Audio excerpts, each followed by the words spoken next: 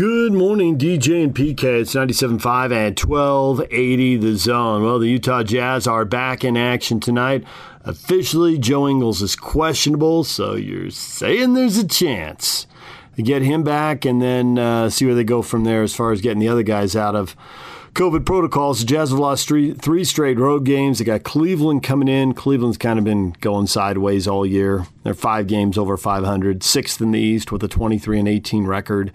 And a little below 500 over the last 3 weeks. So the team that is red hot now with a 10th consecutive victory, the Memphis Grizzlies beat the Golden State Warriors at home in Tennessee, 116-108. Now, Warriors are probably going to go through a period here readjusting with Klay Thompson. That's going to move everybody into new roles, and Klay's got to get acclimated. So if the Warriors don't look good over the next 2 weeks or so, I don't think that's a big deal. Get to February, certainly after the All-Star break, expect them to start looking better. And if they don't, then I think then we can start talking about what that means for them as a contender. What does the win for Memphis mean as a contender? Well, after 20 games, they were 10-10. And since then, they have gone 19-4, including 10 straight wins. They have tied the Jazz for third in the Western Conference, and they are streaking and looking really good right now. Suns have the best record in the NBA. They beat Toronto 99-95. You may have seen a dust-up with Devin Booker shooting free throws, mad at the mascot, who was behind the basket, being a distraction. That's something that mascots do to entertain fans. Of course, there are no fans in Toronto, so I don't know what the role of the mascot is. Entertain viewers on TV? I don't get it. It doesn't matter. Phoenix won the game. So they are now a game in front of the Warriors and 3.5 up on the Jazz and the Grizzlies. The Grizzlies are actually percentage points behind the Jazz in 4th place, but both teams are 3.5 back. Jazz have played 2 less games. They got 1 less win. They got 1 less loss. For the Jazz, they need to start playing better, and obviously they need Rudy Gobert back because they're giving up about 120 points a night without him. All right, DJ and PK, we're going to take a break right now. One other NFL note. Joe Judge was fired. 7 NFL jobs open right now. The coaching carousel spinning. Will it spin down to college football? Will it spin down to the Pac-12 or the Big 12? Jim Harbaugh is the name that's out there, but you never know when the dominoes start moving. We've talked about the Bulls hired a coach, and it's a chain of events that led to Utah State getting a new coach, so you never know. All right, DJ and PK. We're taking a break. When we come back, talking basketball with Tim Lacombe, Jazz analyst. Stay with us. Good morning, DJ and PK. It's 97.5 at 1280 The Zone. You hear Tim Lacombe on the radio on Jazz games. He joined us during yesterday's show. He'll drop in a couple of last nights because of that, referring to the loss in Detroit. But you will get the point anyway. Here's Tim Lacombe.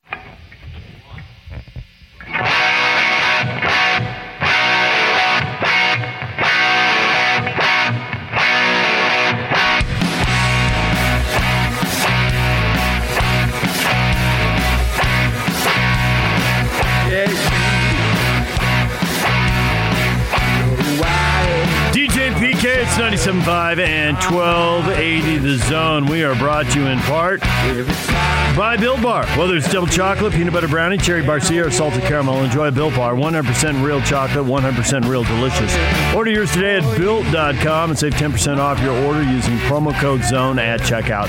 That's Built Bar. Time to welcome in Tim Lacombe. Worked for Rick Majerus at the U, worked for Dave Rose at the Y. Now you hear him on Jazz Radio pregame, halftime, and postgame shows. Tim, good morning. Good morning, man. It's been a minute. It has been a minute. Happy 2022 to you. Yeah, hey, just right back at you, man. Right back at you and your cohort. He's going to remain quiet. No, I'm not. Okay. I didn't know I was supposed to speak. He always makes me guess if he's really there. Of course I'm really there. Where else would I be? I didn't know it was my turn to speak. I thought you might be at like an exotic location playing golf. Nice. No, I'm right here. So, it's a happy 2022 until you see your team give up 78 points in the second half. What does Quinn Snyder say? How does he react? Put yourself in his shoes. You know, man, I'm telling you, it's a really difficult one. and I think the qualifying statement you make is the defense is built around Rudy Gobert. We've known that forever, but I think it's pretty blatantly obvious now that he really does hold just about everything together on the defensive side. We went into in fact, I went somewhere last night prior to the game. I was invited into David Locke's laboratory. I don't know if you guys knew he had a lab, but he has a lab, has Bunsen burners and fax machines whirling and, all sorts of crazy stuff. But David was driving down the canyon and he had a thought. So he called me and I was just the conduit to kind of look up stats. But this Detroit team, if you take this Detroit team and you put them against the rest of the league, they are 10 points below league average in points per possession. And to find anything similar, you have to go back to when Charlotte was the Bobcats and when New Jersey, the Nets were still playing there in the Garden State instead of Brooklyn. You have to go back a long way to find a team that has been as bad offensively as this Detroit Pistons team. And going into the game last night without Jeremy Grant, you think no matter what the Jazz do, they'll figure out a way to get this team stopped. And I think, obviously, really, really big issues kind of stemmed, and they lost the game I didn't think they were capable of losing, to be honest with you. So you think it's a mid-season lull, or it is an issue that it needs to be taken more seriously? I think there's all sorts of factors at play. Again, I mean, the way that DJ just carried this show, if it were just, you take him out of it and it's DJ and PK, but PK's the only one that shows up every day, you're going to suffer. Yeah, we have from time to time.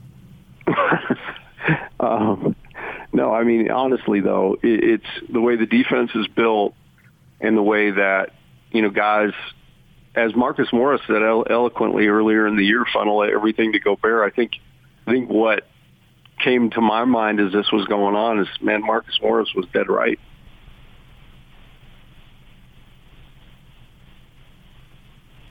Your turn.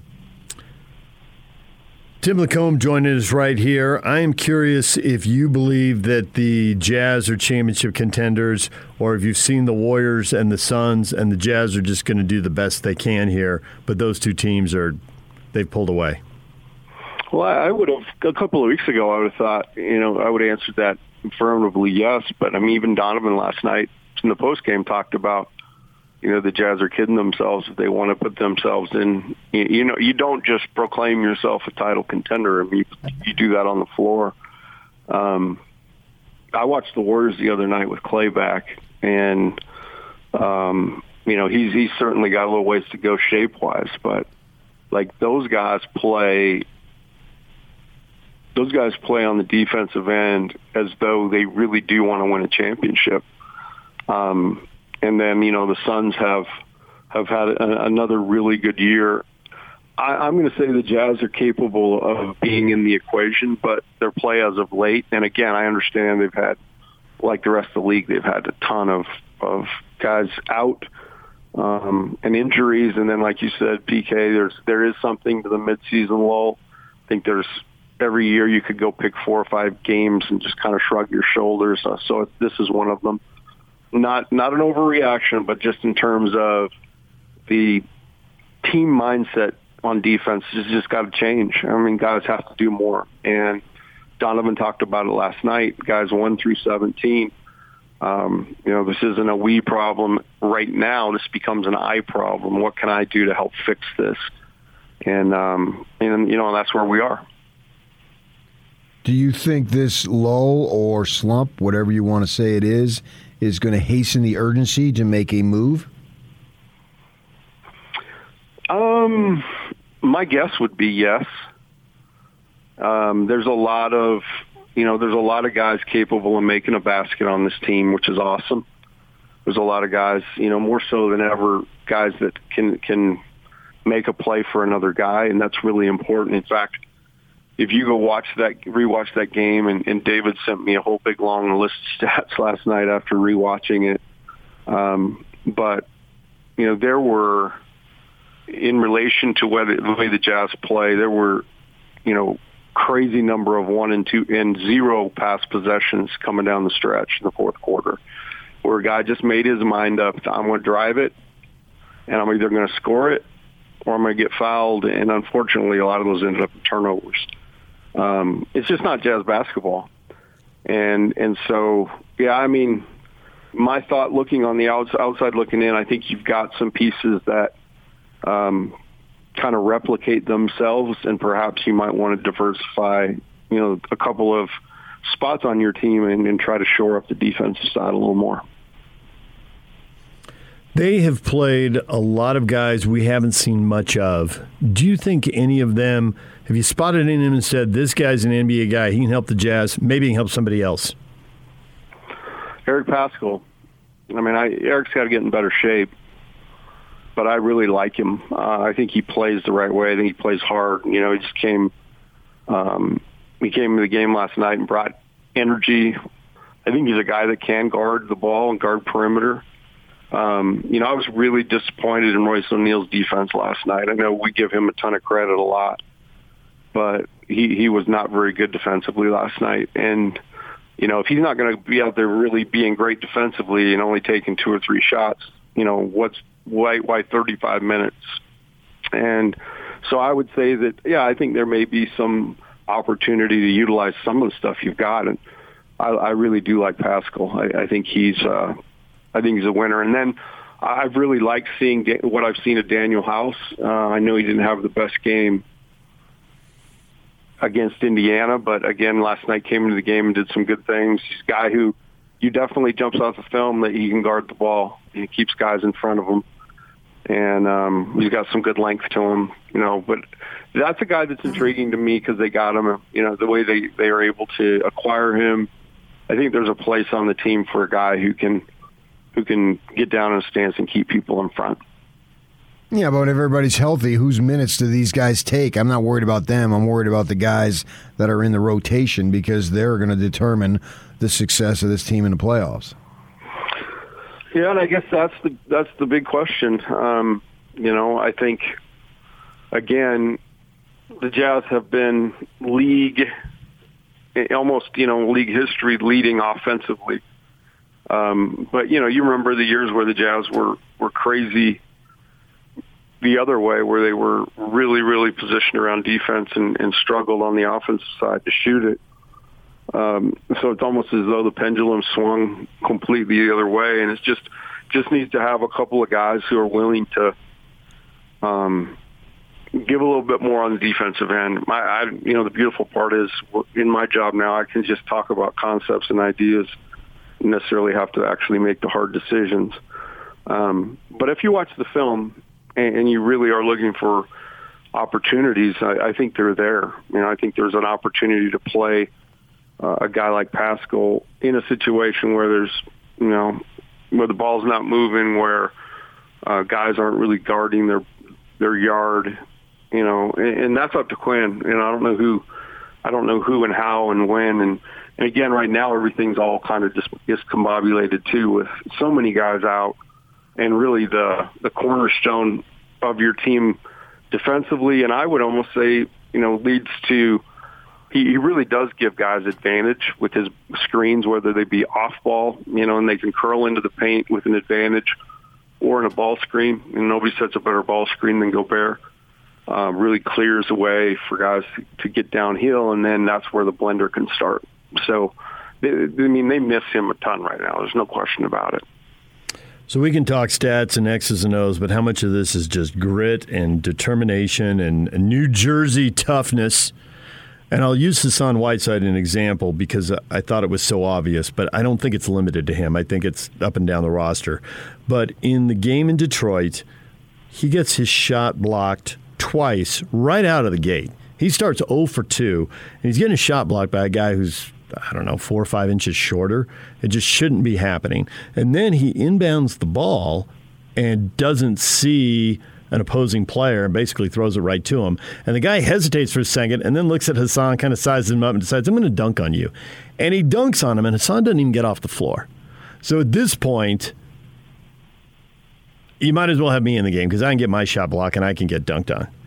But something snaps, Hassan flexes for a second, and he spends the next quarter and a half beating up all the undersized guys they throw at him.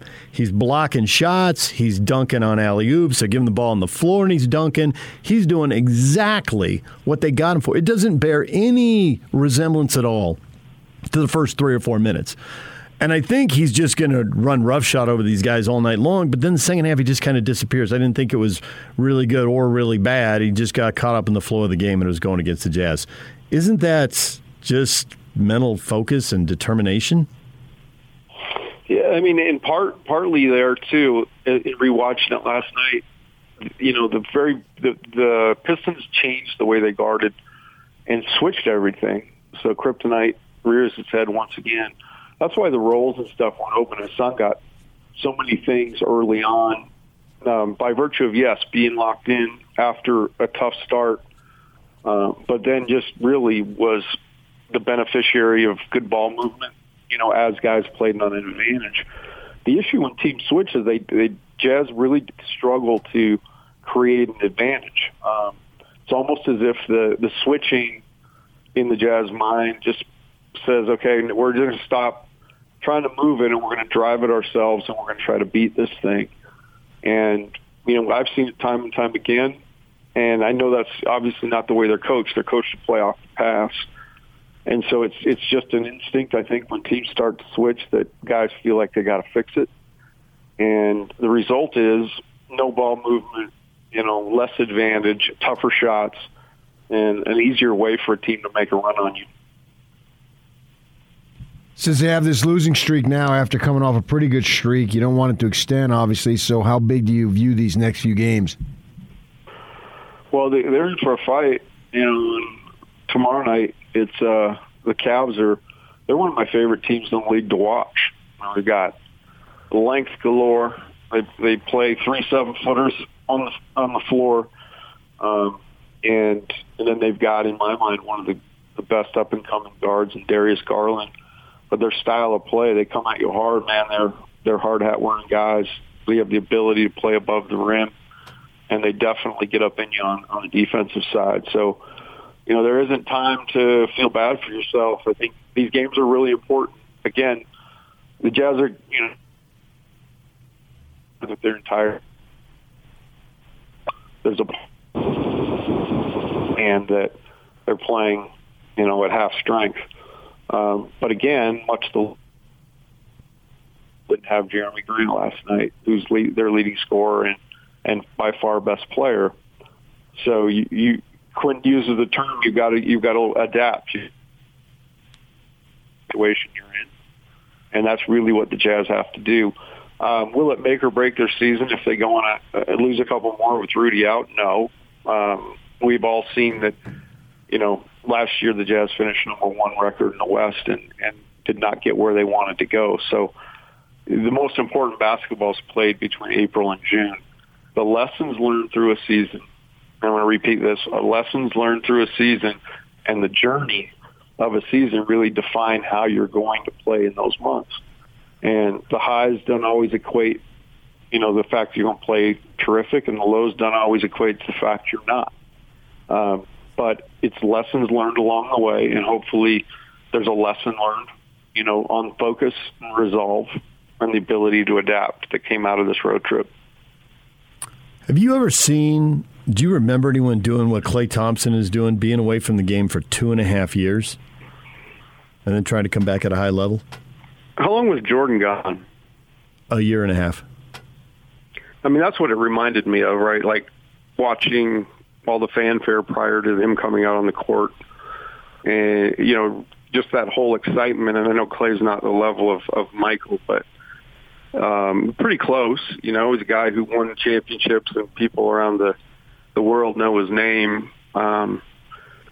It's pretty amazing. And, you know, I think the game's really important to him. Winning's really important to him, and it's killed him to have to sit and watch. But, to the Warriors' credit, we talk about adapting. There'll be a lot of reasons, particularly this year too, without him back, to maybe start the season and not be at your best.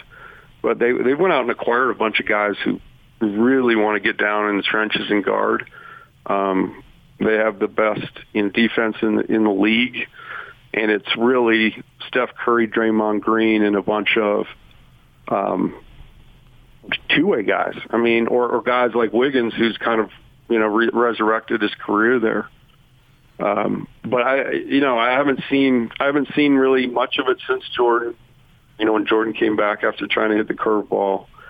And I'm excited for Clay. He looked like there's only one way to play yourself into game shape, and that's to play. You can't simulate that. So I know that that'll be the kind of the grueling part for him. But he dunked in the game and made 3 threes. And his team won against a good Cavs team that the Jazz are going to see. Tim, we appreciate the time. Don't be a stranger. We'll talk to you again soon. All you got to do is call. There's Tim Lacombe. When we come back, college football and college football playoffs with Tim Brando from Fox Sports next. DJ and PK, it's 97.5 at 1280 The Zone. We had Tim Brando on in the 9 o'clock hour. He is never short on opinions when it comes to college football. Will Urban Meyer get another job? When will they go to a 12-team playoff? Here is Tim Brando with PK and I. Tim, thanks for joining us again. Good morning, DJ, PJ, how are you? We are doing well this morning. I'm curious if you found that championship game was a satisfying end to the season, or the expansion to the 12-team playoff looms over us, and the fact it was 2 SEC teams wrecked it, even if the fourth quarter was dramatic. Look, with all of its foibles and with all of the issues that are off the field, that I'm sure maybe a lot of people that follow me on Twitter get a little bit fatigued by my complaints. The college game is still the greatest game. It's one of the reasons why I feel the need to point out the problems, because I love it so much. And I think people know that my criticism is genuine and it comes from a prism of love. And if they don't, well, then, they're lost in Twitterville and total negativity, because they don't know my past and they don't know my present, and they don't understand that I still feel my future involves college football until the day I die.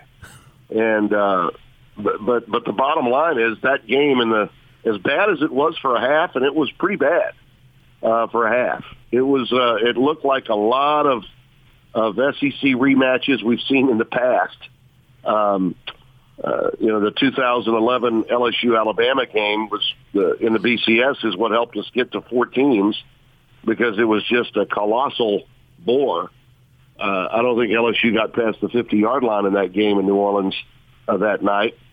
America just doesn't like to see rematches, and particularly rematches with teams out of the same conference that played a month ago. I don't know what the rating will be. My guess is it will not be very good, probably 10-15% maybe less than the Ohio State-Alabama game a year ago. But it was, as college football can be, and only college football can be, it delivered in ways that professional sports simply can't. A preferred walk-on who was not recruited by anybody that was major coming out of high school, that went to a small junior college, and then after he excelled at the JC in the state of Mississippi, pretty much turned down Georgia when they asked him to come back. But his dream as a kid was to be a starting quarterback in Athens, Georgia. And he outduels and makes the biggest plays of his life against a Heisman Trophy winner, and slays the dragon that is Alabama football. That's legendary.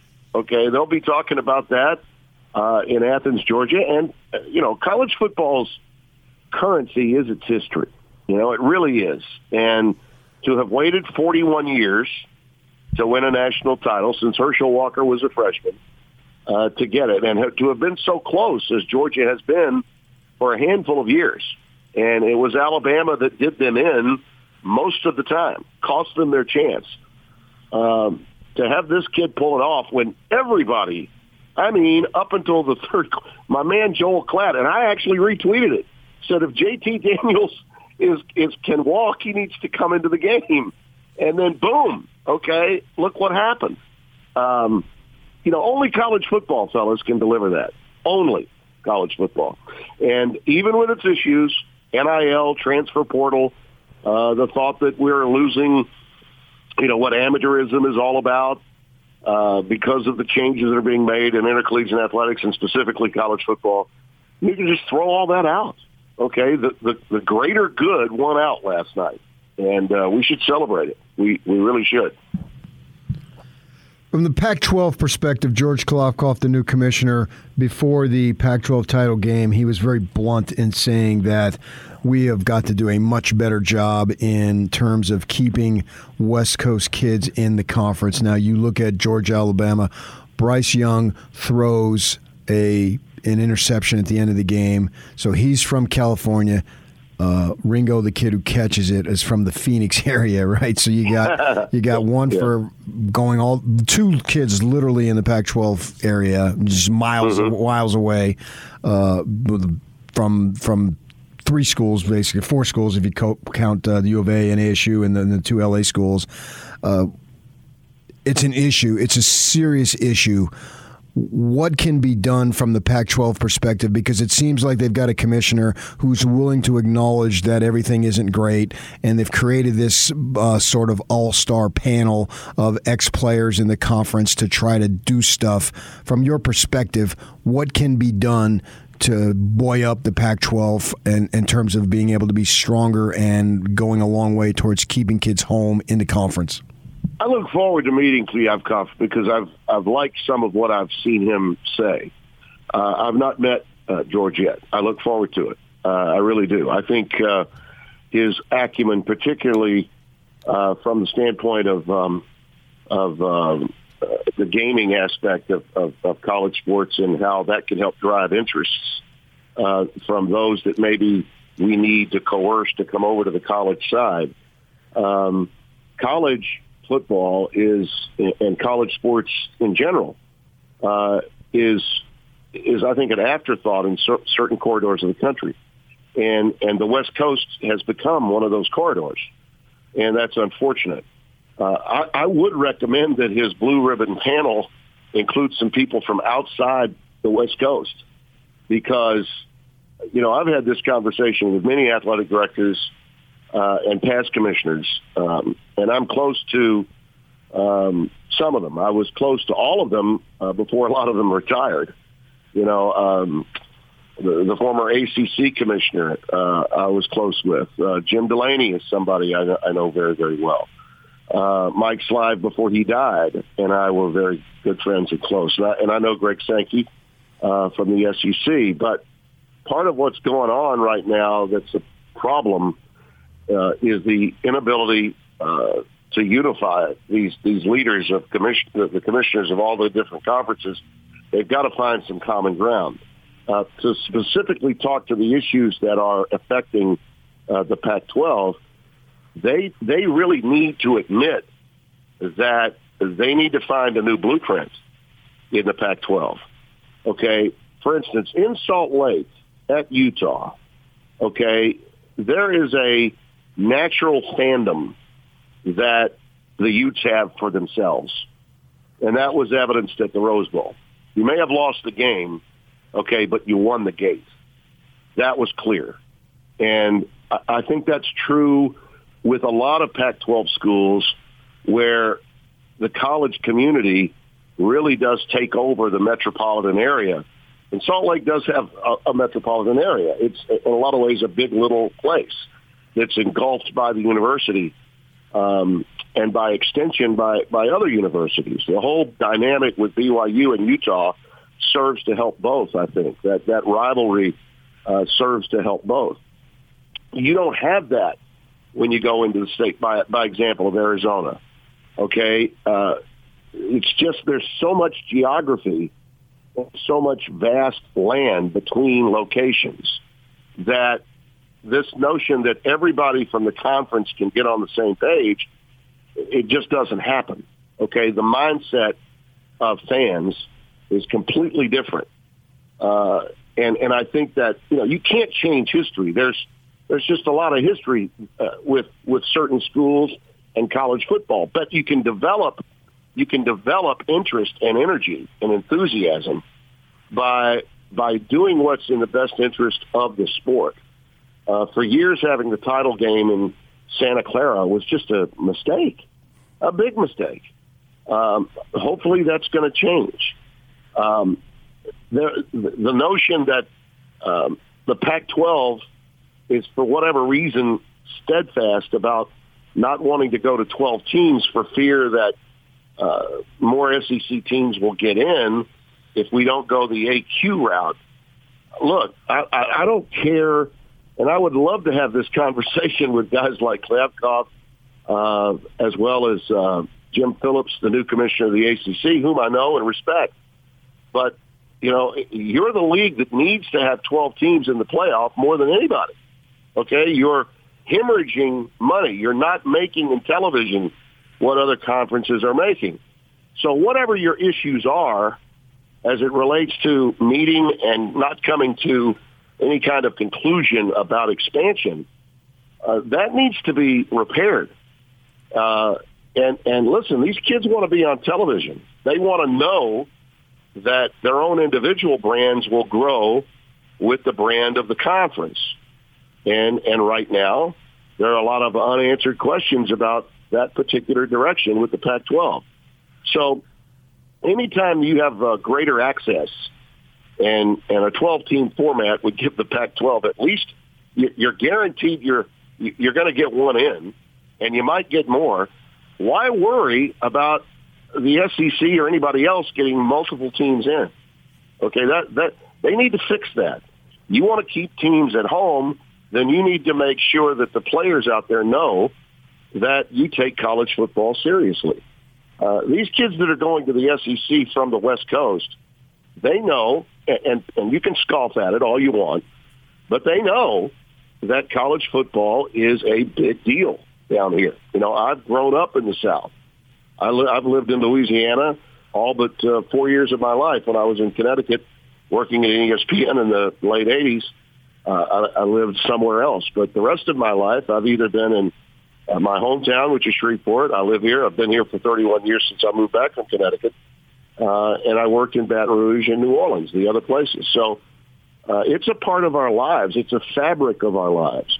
And I just don't believe that, you can do that on the West Coast because of, the pro sports mentality of so many fans. Basketball is a much bigger deal at some schools. Arizona, I think, falls into that category, a few other places. Football players want to play where they believe they're noticed and appreciated. And I think that's one of the reasons why Kyle Whittingham has done such a great job at Utah. Utah players know that they're noticed and they know that they're appreciated, particularly there.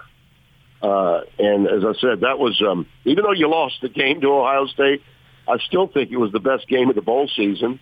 And of the losing teams, no one appeared stronger, in defeat than the Utes. Tim Brando joining us, college football and basketball broadcaster for Fox Sports. So the Pac-12 needs a path back to national relevance, and money seems like the shortest route. What are the odds a program like USC or Oregon, maybe somebody else, but one of those two grabs name, image, and likeness and pours a ton of money directly into player and essentially into player acquisition? Well, again, that was another thing I thought when they were having the press conferences at the national championship. Saban and Kirby Smart were both, we really need to get some national regulations going here. How are you going to do that? Okay, first off, Congress isn't going to bail you out. The NCAA tried to get them to help. That didn't work. The NCAA could have been taking a leadership role. They chose not to. They're decentralizing now. I think Emmert has decided if I can make $4 million a year and not have to do anything, that's what I'll do. So it's up to the states. And I think, look, the schools, most of the schools are state universities. Some are private, but most of them are state schools. They need to put the pressure on to make sure that they get the right kind of laws in place so they can take advantage of name, image, and likeness. So be proactive in that regard. This is about doing what's right for the growth of your sport and for the people that you're trying to procure to come and play it. The genie is out of the bottle. Anybody, and I've got friends of mine that are my age and older, and I'm a very young 65, right, fellas? A young 65. Oh, no question. I thought you were 55. So, what I'm saying is, if people have a problem with this, we're not winding the clock back. We're not going to bring the boat back into dock. That ship has sailed. And we're going to have to live with this. Times are changing, and you got to change with it.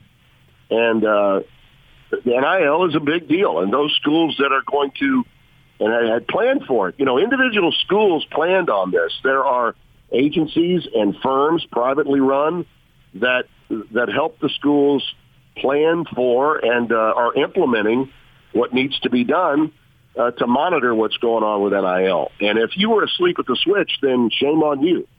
But the best way to go about it, and listen, it's a marketing opportunity, and I think the schools that are best equipped to handle it, sure, are places like SC, maybe UCLA, although I don't know, what their thought process is. They're certainly well positioned, and Oregon is another one that could fall into the category. But if you don't take advantage of that, then that's on you. You've got to be prepared and be ready to go. And all the money that they've spent through the years on compliance officers at these schools, they need to be spending a lot more money on, public relations 101, NIL 101, and get people in there to yes, keep an eye on what's going on, but also be proactive to help the athletes get the kind of deals that they can be happy with and know that they're being compensated in a fair and equitable manner by comparison to those schools that they're in competition with. Everything's changed here. And if a lot of fans have tuned out or they feel like it's not the same, well, you know what? Times change, and if you don't change with them, that you're going to be left behind. The notion that these kids today are playing for Old State U, sorry, that's not how they think these days, okay? Yeah, they want to play college ball, but they also want to play college ball at a place they believe can set them up for their futures. And that's the mindset of the guys, whether they have the ability to play at the next level or not. Which AD has the guts to hire Urban Meyer? Man, that's a good one. Oh, God. Huh. That's a hell of a question. I was thinking about this last night watching Dan Mullen do some studio analyst work for ESPN. Dan's he's probably going to take a year off. He's got so much money. These guys are paid so much money not to coach. Why coach? But I could see Urban going someplace and maybe calling his old buddy. Mullen's available, yeah. Right? So that could be a ready-made staff, don't you think? Yeah. They were here in Utah. That is a great question. Somebody will. It may take another year or two, but somebody will. He'll never coach, obviously, at the NFL level. But gosh, Urban was so good on TV. I wonder sometimes, does he rethink even going to the NFL? Because he had really, I thought, changed his image in a very positive way in the time that he spent with us at Fox. Right. He was really good in that studio. But I don't know. That's a great question. I'll have to think about that one. And I probably will all day long, now that you asked. Do you think it's impossible that he get hired and coach it? Because I'm sure a lot of people listening are like, no, slam the door, that's over. Are you comfortable saying that and us holding on to the tape and playing it for you when he gets hired and you come back on the show? No, with Urban, I don't know. I don't think it's ever really over. Okay, let's by comparison. Let's by comparison think about guys that fell into disfavor for alleged stories that were of questionable morality. Okay, Hugh Freeze resurfaced, did he not? Yep. At Liberty. Yeah. Jerry Falwell, for crying out loud. Yeah. So, and the guy can coach. The big question in this part of the country is when will an SEC AD, rehire Hugh Freeze? Urban's situation is different but similar, and so I would never say never. I would never say never. I would say never to the NFL. I mean, that'll never happen again. But at the collegiate level, would somebody do that? Yeah. Look, these guys, the man has got a track record in college sports of being, one of the best ever. I mean, you look at Mount Rushmore for the last 25 to 30 years of college football, and Urban, until recently, Urban would have been on it. Maybe not now, but he certainly would have been on it prior to, his escapades in Jacksonville. If Sarkisian doesn't work at Texas, that is the fan base that is so rabid and so motivated and cannot accept getting beat like a drum in the SEC by Oklahoma, Texas A&M, and LSU. Can't accept it. That's a good point. I would say that it'll be a while, I think, fellas, before we see those teams go into the SEC. Have you noticed how quiet all that conversation has cooled? The realignment, which is driving, I think, in so many respects, why the athletic directors and commissioners of the conferences are saying no to expansion right now. One of the ways that they can, the excuses that they can give is until realignment is settled and until we have our new television contracts for our conferences, we're going to make these guys, stand up to the grant of rights that they paid. It's still, I think the number might go from 80 million to maybe 60 million because of years with Oklahoma and Texas. But those schools don't want to pay that money right now, even though they've got all the money that they need. They don't want to pay that money to go into the SEC right now and get their butts kicked. They're not ready. They're not ready to go into that league at this stage. And I look, the Big 12 is set now with Cincinnati and with UCF, with Houston and with BYU. They're set to have their league without those two schools. But as long as they can hold on to them financially, their rights for television are much greater if they stay where they are. So they're not going to push them out. They're going to make them pay the money to get out if they want to.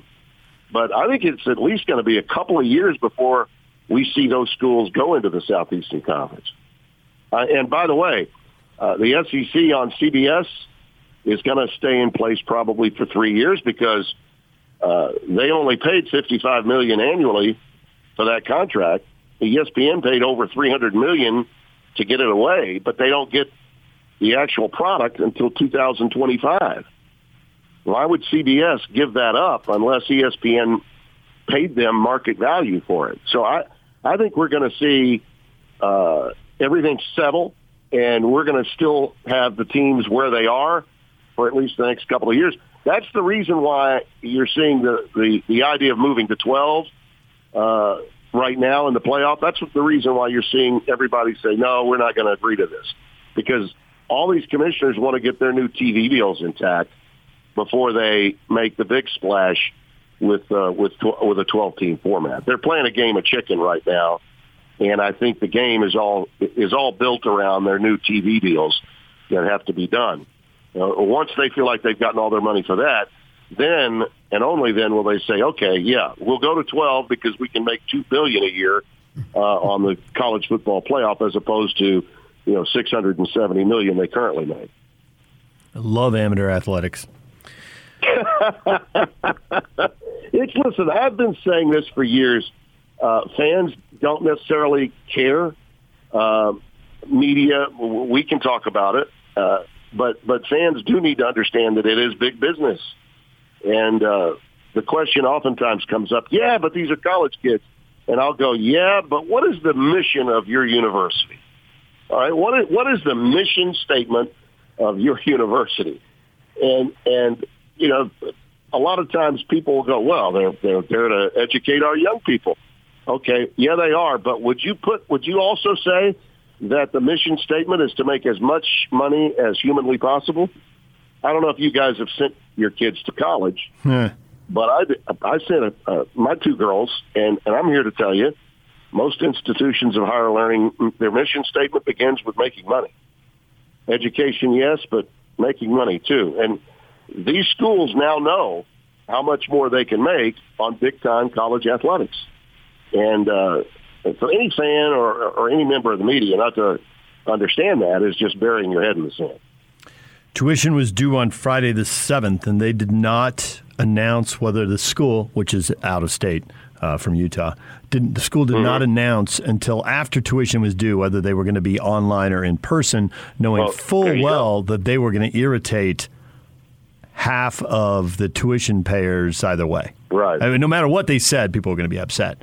So they waited until tuition was paid, and then they made the announcement. Tim, we appreciate the time. As always, thanks so much. Happy to be with you. Happy New Year. And, I can't wait for, toe to meet leather again next year. We've got some great basketball to follow between now and then, and I'm fired up for the round ball these days. There's Tim Brando. When we come back, what is trending? All the headlines. Stay with us. Your day has just begun. Yeah! But for DJ and PK, they're just hitting their stride. It's time for all your headlines from the night in sports as DJ and PK tell you what's trending. Are you ready? On 97.5 1280 The Zone and The Zone Sports Network. Yeah! Hashtag Utah Jazz. All the guys that's been coming in have been playing hard. We're trying to figure out everything. We got so many concepts and everything as well. So, they're doing a great job of listening and trying to pick up as much as they can as fast as possible. So those guys is playing hard. They doing what they can. Eric's done a great job for us. He did a great job for us early in the year, too, playing that position. He's really stepped in and done a great job with that, too. Jordan Clarkson talking about the guys filling out the Jazz roster as they battle multiple guys going into the health and safety protocols. They may get a guy back who knows the offense pretty well. Joe Ingles, questionable to play in tonight's game. The Jazz taking on the Cleveland Cavaliers, trying to snap a rare 3-game road losing streak and stay in third place in the West because here come the Grizzlies. Yeah, Grizzlies won 10 in a row. Yep. I don't want to hear about these other guys, man. I want the guys out there. Now, I know they want to be out there, too, so it's not like they're sitting at home eating ding-dongs. I understand that, but I want the team together. Get the band together again. Yeah, I mean, we're at the halfway point. Let's get going. Grizzlies are just charging big time. This is Game 42 tonight, Game 1 of the second half of the season as the Jazz host the Cavs. And as far as getting the band back together, they will have 3 days off after this. They don't play again until Sunday, so by then we should definitely see Joe back, and maybe we'll see Rudy too. Who knows? DJ and PK. Hashtag NBA. Booker off the inbounds pass, fading and hitting on the right baseline from 20 feet away. Suns retake the 1-point lead, 91-90. Bane with it, left wing Morant. He'll hoist the left sideline three, bring it up, put 3 on the board as he knocks it down, and Steve Kerr wants a timeout. 8 straight for the Grizz. They lead 12-8. Bledsoe straight away. Screen to his right, but he doesn't use it. He gets rid of it for Jackson again. Off the screen to his left. Crossover down the middle of the lane. To the rim! Oh! Reggie Jackson caught a body, and that body was an MVP. Jokic just got put in the rim. 3.6 left. Hart sideline left. Just on the hash mark. Edwards is going to front him. Pump fake. Bounce feed to Jonas. Up top, B.I. Straight away 3. Good! Bucket! Bucket! Good! Run dribble, young man. 0.3 of a second left. Inbound Beverly, half-court shot. No good. Ball game. Not all heroes wear capes, my friend. Some of them wear number 14. Highlights from the NBA. You got your buzzer beaters. You got your win streaks. Story of the night, PK. You like the close game and the dramatic finish? Or you like the Grizzlies, 10 in a row, 20-4 in the last 24 games? Well, I watched the Grizzlies Warriors game there. I mean, they were without Draymond, but at the same time, the Grizzlies are without Adams and Brooks. And so I don't know if that's a wash or what have you. And it doesn't really matter in the end because the game's played and it counts. But Ja Morant is 10-game winning streak, shooting over 50% from the field, 42% from three. Yeah, he's a player, man, and he belongs in MVP conversation.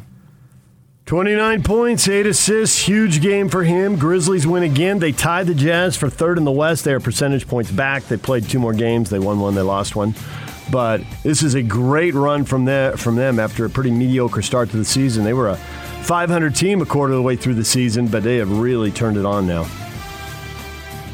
Brandon Ingram's 3 with 1.3 seconds left. That was a game winner. Pelicans beat the Timberwolves 128-125, and the Clippers were down 25 and rallied to beat the Nuggets 87-85. Lots of teams can complain about not having their guys, and the Nuggets are right at the front of that pack. And the Clippers are right there. Right there alongside them. Yeah. We don't have Kawhi. We don't have Paul George. And then Mike Malone went after his team. This generation's worried about where they're going to go out after the game. Uh-oh. You didn't see that? No. Yeah, he said that. So it's available for you. You can go listen to it. Suns win again, so they got the best record in the NBA now. Crowder had 19. What happens when Crowder shoots the ball well, PK? They win. I mean, they didn't have anybody who had 20. That's unusual. Suns beat the Raptors 99-95, so they're a game up on the Warriors and 3.5 on the Jazz and 3.5 on the Grizz. Don't you dare jump while Devin Booker's shooting a free throw. There are no fans in Toronto, but the mascot jumped up and down, and Devin pointed him out. And then Crowder backing up his teammate. The Raptor thing just kind of went like that. Waving their short little flippers. Got about 1 inch off the ground. Then went over to the corner and sulked. That was weird. It was weird for Booker to say anything. I know. Come on. That's what mascots are supposed to do. Even when there's no fans in the building. He's a dinosaur. How bad is he going to hurt you? The Bulls blow out the Pistons 133-87. The Piston team that just beat the Jazz takes a 45-point shellacking from Chicago. It's making a strong claim to be the best in the East. Well, they play the Nets tonight in a big ESPN game, so we'll see. DJ and PK. Hashtag college basketball. Well, locally, the Aggies are the story in Fort Collins to take on Colorado State, who just suffered their first loss of the year. They went to San Diego State and got blown out by 30. But they are 11-1. Aggies are 10-5. Both teams are 1-1 in conference. The game's tonight at 6 o'clock on CBS Sports Network. Scotty G has the call. Pre-game tip at 5:30 on 1280 The Zone. And you'll hear our normal programming and then the Jazz over on the FM signal. WAC play, UVU is at Seattle. Dixie State takes on Cal Baptist. Nationally, the last 2 unbeatens go down, PK. USC loses to Stanford, and then Baylor gives up a big run at the end of the game, and they get beat as we keep our eye on the Big 12s. I watched Stanford SC, trying to get some feel for Pac-12 basketball. I haven't watched a lot. I did like 6 weeks ago when they played. Stanford's first game since they played in Hawaii in that tournament BYU was in. Yeah. And SC missed some free throws at the end. Adam Keefe's son is one of the players. They moved him in the starting lineup, and I think they're 5-1 with James Keefe in there. I mean, he's on there, and I think both of his daughters played volleyball at Stanford. And Keefe actually married, I think, was a volleyball player too. Volleyball player, yeah. So that 5-1 then would include wins over Oregon and USC. Oregon not being what it's been. That's what they're talking about. Walton was doing the thing with, who was it, Roxy, I think. And they were saying that since they made that change, they've gotten a lot better. And Baylor losing to number 19 Texas Tech 65-62. That was a 13-3 run for Texas Tech over the last 3.5 minutes to close that game and get the win. And Baylor loses for the first time since last year. They'd won 21 in a row while claiming the NCAA title and then starting fast this year. DJ and PK. Hashtag NFL. I missed the end of it. I dozed off. I knew I had a work day waiting on me, or I assumed that I had a work day. I think at one point Oakland was up by 15, and that number made you somewhat comfortable. I'm probably better off not having watched it. That's Mike Tomlin, who thinks the Raiders still play in Oakland and dozed off because he was on the East Coast and it was 29-14, and they'd had a game and traveled that day, so he missed the dramatic comeback. He's better off not having watched it than even get the anxiety. Yep. And they're in the playoffs headed to Kansas City because the Raiders kicked the last-second field goal and won on the final play. Giants took their time. Maybe some kind of power struggle there. But the head coach, Joe Judge, has now been fired. That's the 7th head coaching vacancy in the NFL. He was 10-23 in 2 seasons, and the GM has retired. So the Giants will be starting over. We talk about the Kings cycling through coaches, but they've had 3 straight coaches who are on the job for 2 years. So year 7, coach 4, that doesn't help you win. Bill Parcells ain't walking through that door. Apparently not. Tampa Bay Buccaneers plays veteran corner Richard Sherman on injured reserve again with an Achilles injury, and the move ends his season. It's his 2nd IR stint. He said he intends to remain with the team and move into a coaching, mentoring role with the Buccaneers defensive backs. So he's done? That's what it sounds like. Yeah, another Achilles injury. A Denver judge ruled Tuesday that the heirs of former Bronco owner Edgar Kaiser Jr. cannot buy back any portion of the franchise as part of a right of first refusal agreement, clearing the way for a potential sale of the team. Former Bronco quarterback Peyton Manning and John Elway reportedly interested in being part of potential ownership groups who could buy the franchise, which is now valued at $4 billion. Really got to be rolling in it to own an NFL team these days. Well, if you own it by yourself, I don't know how many owners they would have, but obviously you still have to be rich. DJ and PK. Hashtag college football. Alabama had 7 players enter the NCAA transfer portal a day after the team's loss in the national title game. Georgia Bulldogs saw 2 players enter the portal after the win.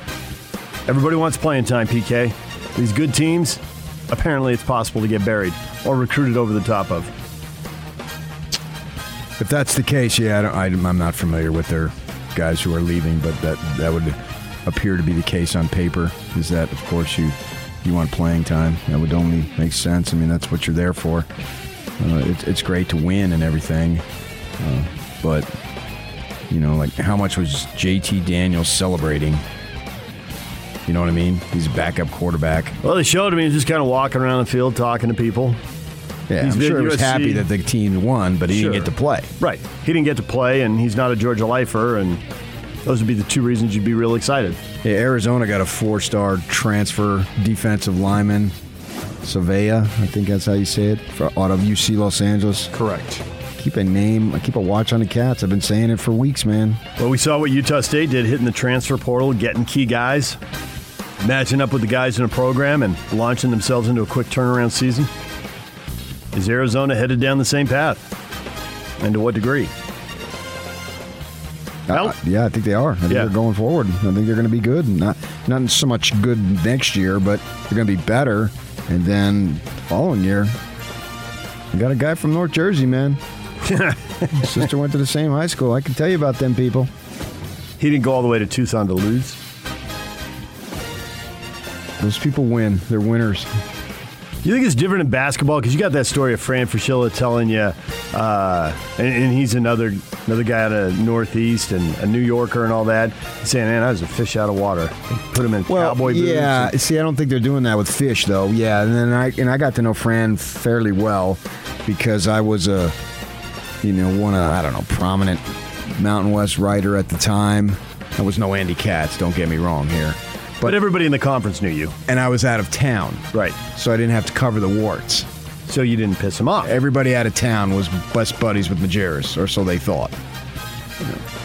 Andy going to sleep on the phone with Big Rick because he didn't have to cover his warts. Easier to have a relationship when you don't have to dig into all the dirt. Right. You can just call Coach. I need a couple quotes on this story I'm working on for perspective. Right. Oh, that's all day long. Now, why did that kid transfer? Yeah. And why did you call that play? Yeah. And why didn't you guys play defense the last 3 minutes? It's the nature of the business. It is. As you know. And so he said, I let them do things to me. I'm a New Yorker. And they made it sound like I was Billy Crystal in City Slickers. Yeah. And it's just out of place. And plus the expectations at New Mexico have always been so out of whack. They have been. And in the recruiting pipeline, you're coming from New York, you don't have the recruiting ties that you need in New Mexico. So that's where football's a little bit of a different beast. And the rules have changed with the transfer portal. And Albuquerque really, really is out there. I mean, you are out in the middle of nowhere. You fly into Albuquerque, you're flying, boom, you land. You see nothing, and then all of a sudden you land. And it goes for hours, too. I mean, it's tough. Talking about that the other day, Rocky Long going 7-5 at New Mexico, and that's a heck of a job. And that's why I wonder how far Fish can take it at Arizona. Well, I mean, they haven't won. But Arizona's New York City compared to Albuquerque. Sure it is. But it's still not the easiest sale, and it's hard to recruit locally. Yeah, but Tommy did the transfer portal. Tommy, then they ran Tommy out of town. It's the same thing as Rocky Long. It is. And Tommy why don't won. you win more? Do you know how hard it is what I'm doing right now? Exactly. And the answer is no. They didn't in Albuquerque. And no, I remember we had a New Mexico host on before a game, and he's like, "What do you guys think about Rocky Long?" We think he's awesome. Because I do too, but people here are so mad. And sure enough, he leaves, they fall apart, and he goes to San Diego State, and he wins big for a decade. I think you. I don't know if you can build a dynasty at Arizona, but you can win. Right. And Fish right now just has to get to 6 wins in a bowl game, and they'll celebrate. First things first. Then it'll be 8, then it'll be 10, and maybe somewhere he'll bump up against the ceiling. But in the meantime, maybe he'll get another job offer, too, because the people who do know what's going on in football may be looking at this thinking, wow, land a big recruit here, land a big transfer there. If you can leave from Notre Dame and Oklahoma, you can leave from anywhere, right. At that point, don't tell me you're not a stepping stone. If Notre Dame and Oklahoma are, then you probably are. Alabama star wide receiver Jameson Williams, considered among the top wide receiver prospects in the NFL draft, suffered a torn ACL Monday in the College Football National Championship game. According to the report, doctors believe that after surgery, which he's going to have in the next 10 days, Williams will return his sub 4.3 speed. They expect a full recovery. He was a transfer to Alabama from Ohio State this season. Yeah. Well, I mean, and that's college football in a nutshell. And you should be able to recover. The medical advancements have never been better. There's one other thing I want to say on the transfer. The Wyoming team had a pretty good season. They were only like 2-5 in league, or 2-6. Yeah. But they won the bowl game, and they won 7 games. But they're having a ton of guys. This quarterback, running back, Valladay. Xavier Valladay is now at Arizona State. Their quarterback's now at Utah State, Levi Williams. Right, and Valladay ran for 125, 130 yards against the Aggies, and he wasn't even the leading rusher. I mean, but at his level, he's a good really player. Good. Yes, and he's getting a ton of time, but then he still wants to go. He had a 1,000-yard season. He's an all MWC back 2 years running. So to prove that he can do it in the NFL, he wants to prove he can do it at the Pac-12 level? Well, he's had 2,000-yarders, and he didn't have it last year because he didn't play enough games. Exactly, yeah. Or he probably would have had it last year. So I've proven everything I can. And but Josh Allen didn't need to go to ASU or wherever, the Pac-12. And we've lost our quarterback, and everyone's going to be ganging up on me next year. We're not going to be good. I'm not going to run for that many yards. This is what he's getting told. You're not going to be that good. You're not going to run for that many yards. Come prove you can do it at the Pac-12 level. Well, and you're right. They'll find you in the Big Sky if they think you can Daniels play. Ain't exactly Danny White. Got me there. Although he can throw the deep ball. and have it bounce off the ground. This isn't Andy Reid can throw the deep ball and punt, pass, and kick. We've all seen that film. But I will say Herm emphasizes the running backs. He took a junior college kid in White out of nowhere, a junior college kid, and he ran for 1,400 yards and is now going to the NFL. So I get why he would want to go there. Do all these things just add up? The quarterback here transferred. Herm emphasizes but you're the going run. to Wyoming. What did you expect? Tempe over. Well, you didn't have an offer from Arizona State when you went to Wyoming, did you? I don't know his recruiting history, but that. No, he's a 2-star. Yeah, he's a kid from Illinois. He's a 2-star kid, right? And so he's getting an offer now. Way above that in the star ranking, right? But it's a blow to Wyoming, and they had a halfway decent season for them. I mean, they beat the MWC winner, and they kicked the crap out of them. Went 7-6. DJ and PK. Hashtag Major League Baseball. John Lester's hanging it up. 38 years old, 16-year vet, says his body is not up for the rigors of another Major League Baseball season. Will we see him in Cooperstown? 5-time All-Star, 2.51 ERA in the postseason, 3-time World Series champ, 200-game winner, in an era where it's going to be real hard to be a 300-game winner. If Schilling is having a hard time getting in, then Lester's going to have a hard time getting in. And I get the Schilling politics, which it should be about baseball. Yeah, unless you go against the law, that's another story. But yeah, and Schilling's got some out there politics to be sure, but he's got that right to do that, even if I don't like it or agree with it. But nevertheless, if Schilling's having a hard time getting in, I can't imagine that Lester would get in. Nice player, though. What is Trending is brought to you by Shamrock Plumbing. There's no job too big or too small. Get the personal touch with Shamrock Plumbing. Call them at 801-295-1690. That's Shamrock Plumbing. All right, coming up, we are going to talk Utah Jazz with Ryan Miller. KSL.com covers the Jazz. Joe Varden, covering the NBA for The Athletic, is going to join us at 9 o'clock. Right now, Rod Rex is joining us, LendRightMortgage.com. And, Rod, you've got some tips for people who are looking to free up some cash. Yeah, since we've last talked, interest rates are already starting to move up here in the new year. So we just saw a report just this morning showing inflation at 40-year highs at 7%. So the Federal Reserve is really starting to move aggressively to counter that inflation. So rates are definitely going to move much higher throughout the year. So right now is definitely the time you want to jump in, get that equity out while you can still get a great interest rate. We're still in the mid to low threes on a 30-year fixed, and we're also in the about mid twos on a 15-year term. So tapping that equity, getting it out now if you're looking to do a cash out refinance, consolidate some of that debt, or get some money out for a remodel or addition on the home. Do it now. And you've got a low rate guarantee. What's your $1,000 lowest rate guarantee all about?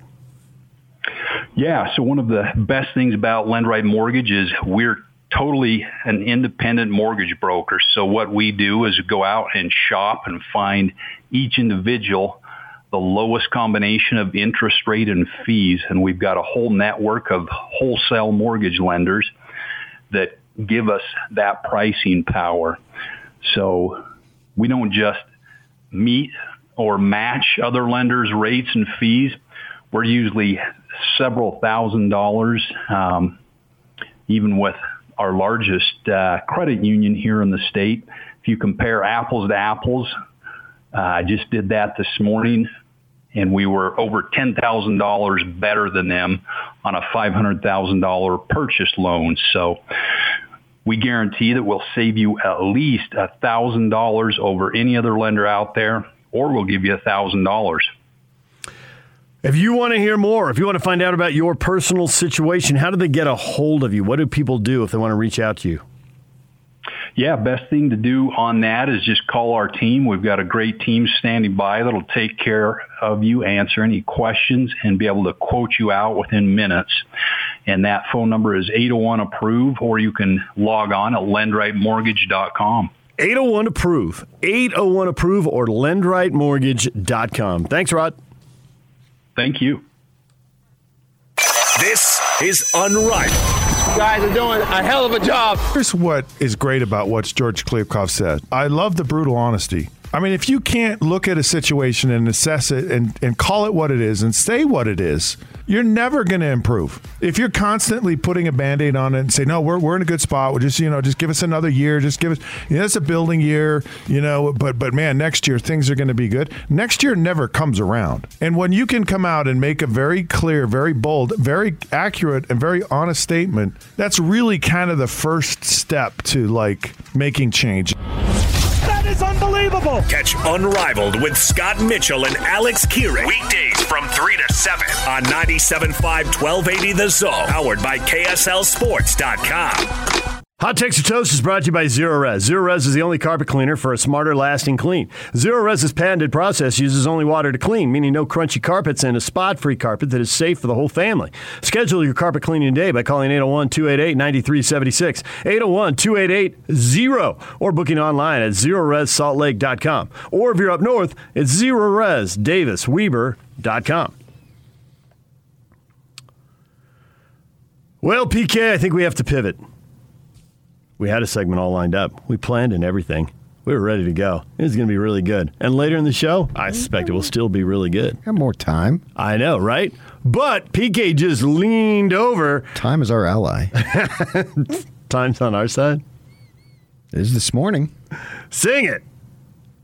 We got time this morning? No. Time is on my side. Yes, it is. Oh, okay. Gotcha. So, trade rumors. It's that time, PK. Speculation. Yeah, we're under a month now. Let's say the 12th. Trade deadline is the 10th of February. So, it's time for stuff to start heating up. Yeah. And the Utah Jazz are going to be mentioned prominently in trade rumors. Whether it happens or not, they're going to be out there. And people like to trade with people they have relationships with and know. And that's not how every deal happens, but it's how a lot of deals happen.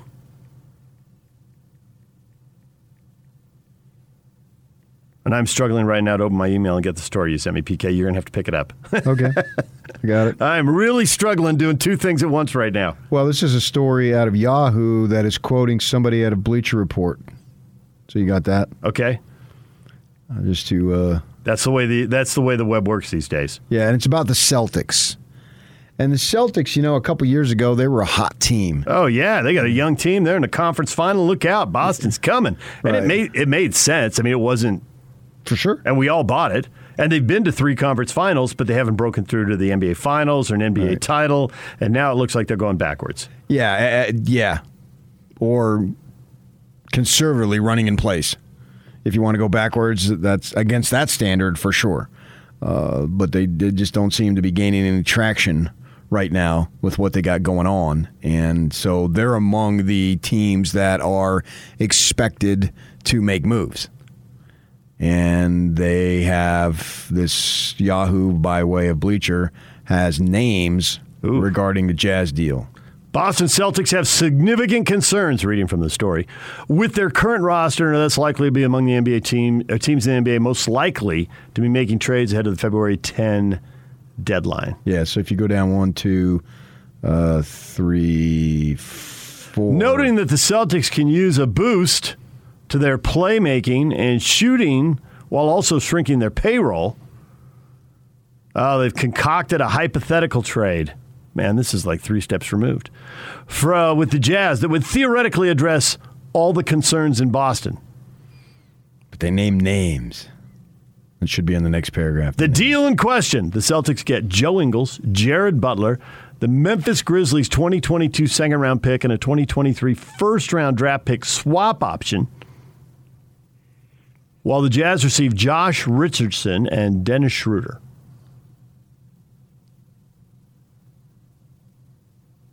Left untouched, Utah is a title contender, the guy writes, but it needs to juice up its wing defense and backup playmaking to be viewed in the same menacing light as Golden State or Phoenix. This deal checks both boxes. Richardson is quietly canning more than 39% of his threes and defending everywhere, from the point of attack up to heftier assignments.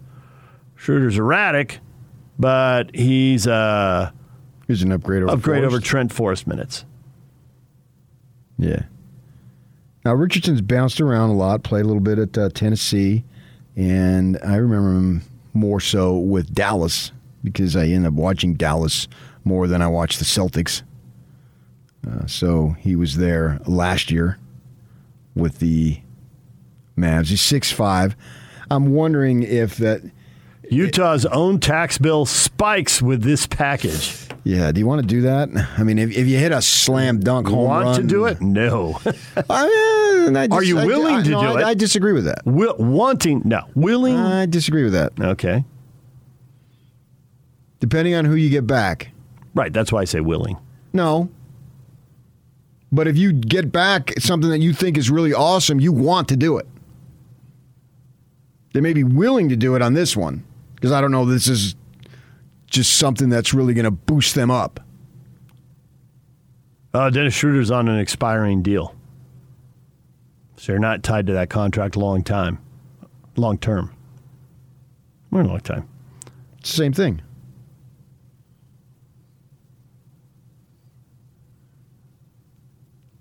You make that move.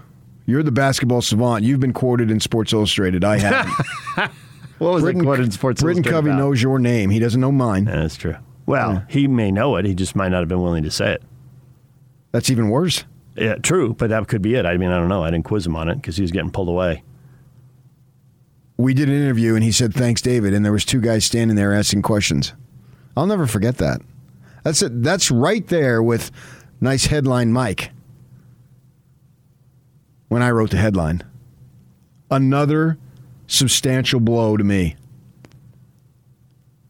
So you're the bat. You played.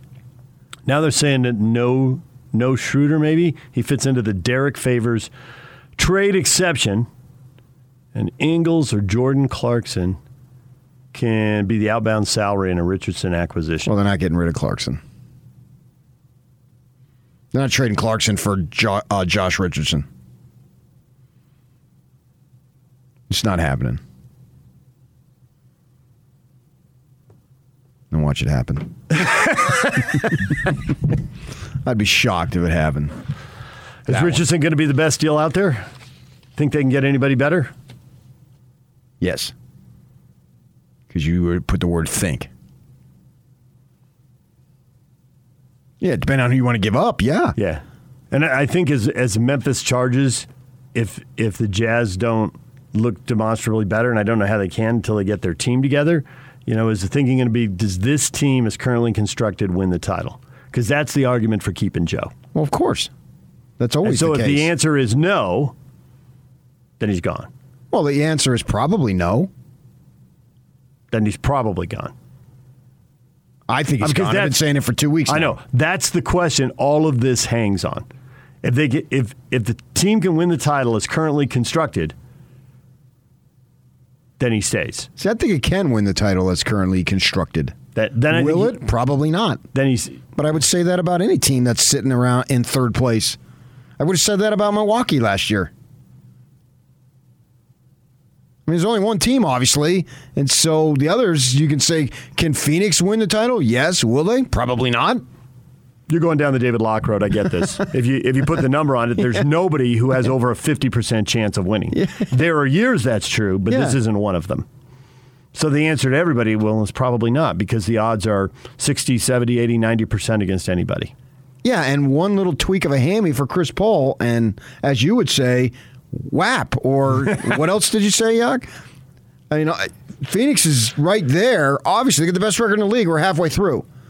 But that's how tender and fragile it is. And playing. Yeah. That's another injury, but, you get the point. Well, either way, it could cost them the title. What was the combo there again? And playing. It was WAP and dang. Okay. But on a Monday morning, I couldn't be decisive. A little bit of this word, a little bit of that word. What did you drop? And playing. Which you almost said and then realized you didn't want to create a drop for yourself because Yak might do that. No, I knew I was going to say it. You didn't. You said WAP. But I knew, do I want to say it? And you didn't. I know, but I was aware of it. You weren't aware that you were going to say N Wang. No, I had no idea. No, I had no idea. I just said it right there. I was sleep deprived and all over the map. I mean, that was the closest cousin to that of all the malaprops. Was when you were gone and there was a spectacular wreck in NASCAR. Yeah, okay. But you've done some of the more charming things that you haven't thought through. Yeah, but I never put the D in Alice. With a spectacular rack. Pace was... I mean, that's just a little revelation of character, though. That's all that is. Pace just... That woke him up. Like, what? I mean, you work at Channel 2. It's understandable. His eyes get all big. And then he just starts laughing. You know, you laugh so hard you can't pull in the air. It gets real quiet. That was Pace. I'm a moron. True story.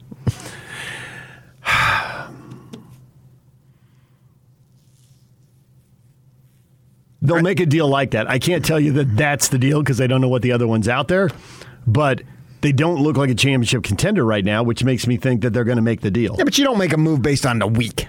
I don't think they're making a move based on a week, especially this last week with so many guys. Well, that's the week I'm talking about. You don't think beyond that they didn't look like a contender? Put aside this week. It's a screwy week. You go in another country. You're playing G League dudes left and right, and you got Rudy Gobert out. They're not making any decisions based on the last 3 days. Right. So aside from that, up until January 3rd, you don't think they look like a contender? Now, if you don't, you don't. They look like a contender, but they don't look like the team that's going to do it. Do they look like the third, fourth, or fifth best team in a year in the league? Yes. But those aren't... But that's not a contender? That is a contender. But the odds aren't good enough. They're going to try and make a move and be a better contender, even if it sets them back. Yeah, but if you just make a move around the peripheral, that's not going to do anything. You need to make a major move. You bring in Hornacek, that's a major move. Okay, well, then you have to talk about, forget basketball deals.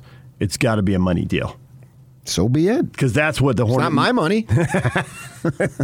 I can spend his money just as well as he can. Philly was looking for a salary dump. So the Jazz got $1 for 20 cents. Yeah, but you can do that, man. And then the Suns did it a few years earlier with Barkley. Can they get? It's been done many times over. Right. So the Grizzlies did it with Gasol. So can you get a better? Yes. I mean, I can go on and on. These are just off the top of my head. Yes. There'll be a money deal. Will you be the team that gets to make it? And the Suns did it with Rajon Rondo. Gave him to Boston. All the stuff wins a title. All the stuff I've been reading is that the Philadelphia Simmons deal is going to end up being a multi-team deal. How do you get in on that? Well, it has to be. Don't make this trade if you got a chance to get in there and get a major talent. Make whatever trade. I mean, do whatever you got to do. But I think all these things are why we heard Joe, I don't want to say sweating, but or lamenting. What is the right word? I think he's acknowledging, reluctantly acknowledging. Aware of it? Yeah. Reluctantly acknowledging how this is probably going to play I wrote about it last week. It was another smash at Bucket Page View. Freaking rolling in it. Dog. Stop calling me dog. See, I think that in terms of this particular deal, Richardson... You think this is the best one they can get? No. Don't make it then. But I think you already made that deal when you picked up House. You made what? You think you made the Boston deal, or you made a Joe deal? You made deal? the Josh Richardson acquisition.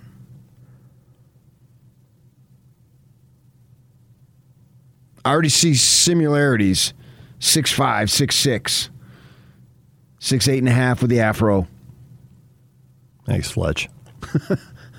You see Tyler Huntley's afro, man? I thought he was trying out for the Jackson 5 or getting together. That was awesome. Old school, huh? Oh, yeah. It was sweet. Oh, yeah. It's. I retweeted it. You can find it. It was really something, man. Stop the love you save may be your own. Oof. Darling, take it slow. Okay. For someday you may. I'll be there. Man, it was flashback. I thought they were going to appear on the Donnie Marie show. DJ and PK, mull that over. We got another one for you next. Stay with us. DJ and PK, it's 97.5 and 1280 The Zone. This is Hanson Scotty. Let's do it. We've seen the Jazz be great without Rudy. They were great against Denver without Rudy. They've shown that ability to go out there and get it done.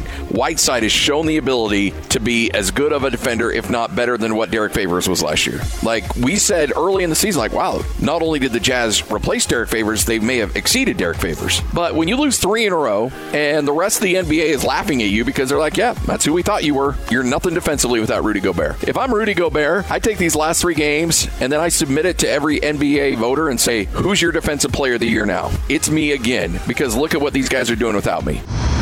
What kind of a show is this? Catch Hans Olsen and Scotty G every day from noon to 3 on 97.5 1280 The Zone, powered by KSLSports.com.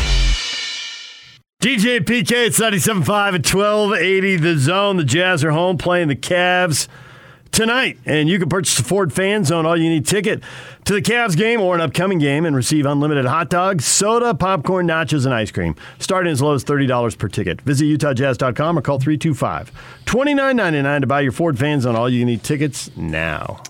And before we leave this, I think Richardson's a better player offensively from House, for sure. Going to shoot at 3 or 4 points per game better? But I don't think that's what they would be acquiring the player for.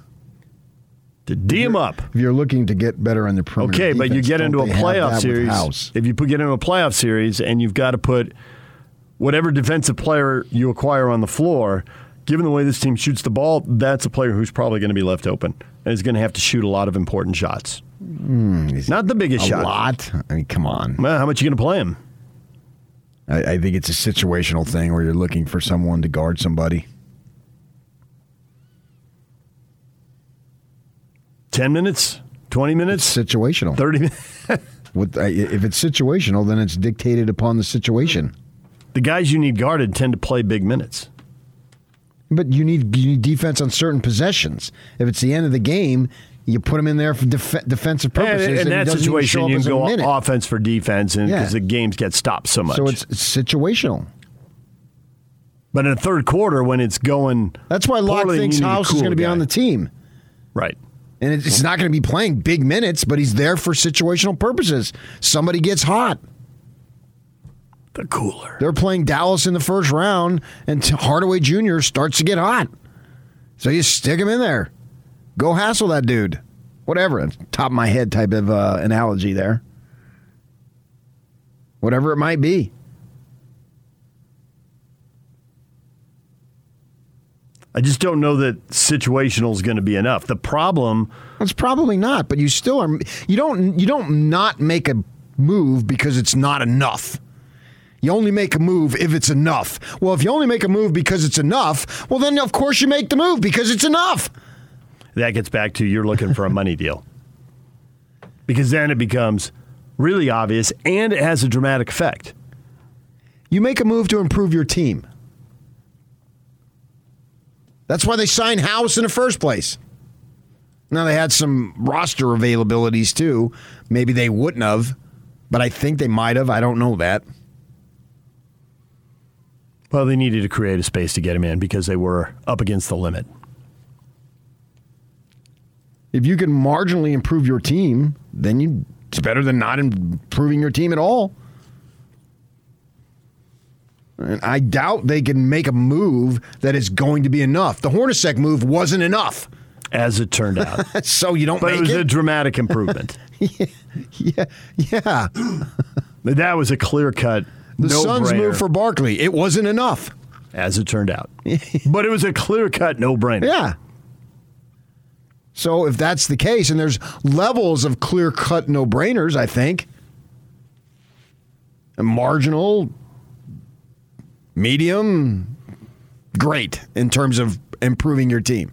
Do I think they're going to be able to make a move to hit the upper category of great? Probably not. No. Odds are against it. I mean, you would have to give up. Usually you do. You're probably giving up. But if they make a great move, it'll probably be trading Joe because the expiring contract is what drives the money deals, and he's the guy who's got it. It depends on who you're trading him to. It could. But usually people want the expiring contract to get out. Right, but if you're trading him to the Nets, it's probably not. They're not looking to make an expiring contract deal. They're right looking to add a shooter and another playmaker who can set up. I mean, I don't know. They would do that. I just throw that out there. So all sorts of possibilities there. But I feel like they're going to do something. And Joe, to his acknowledgement, is the likely candidate. Yes.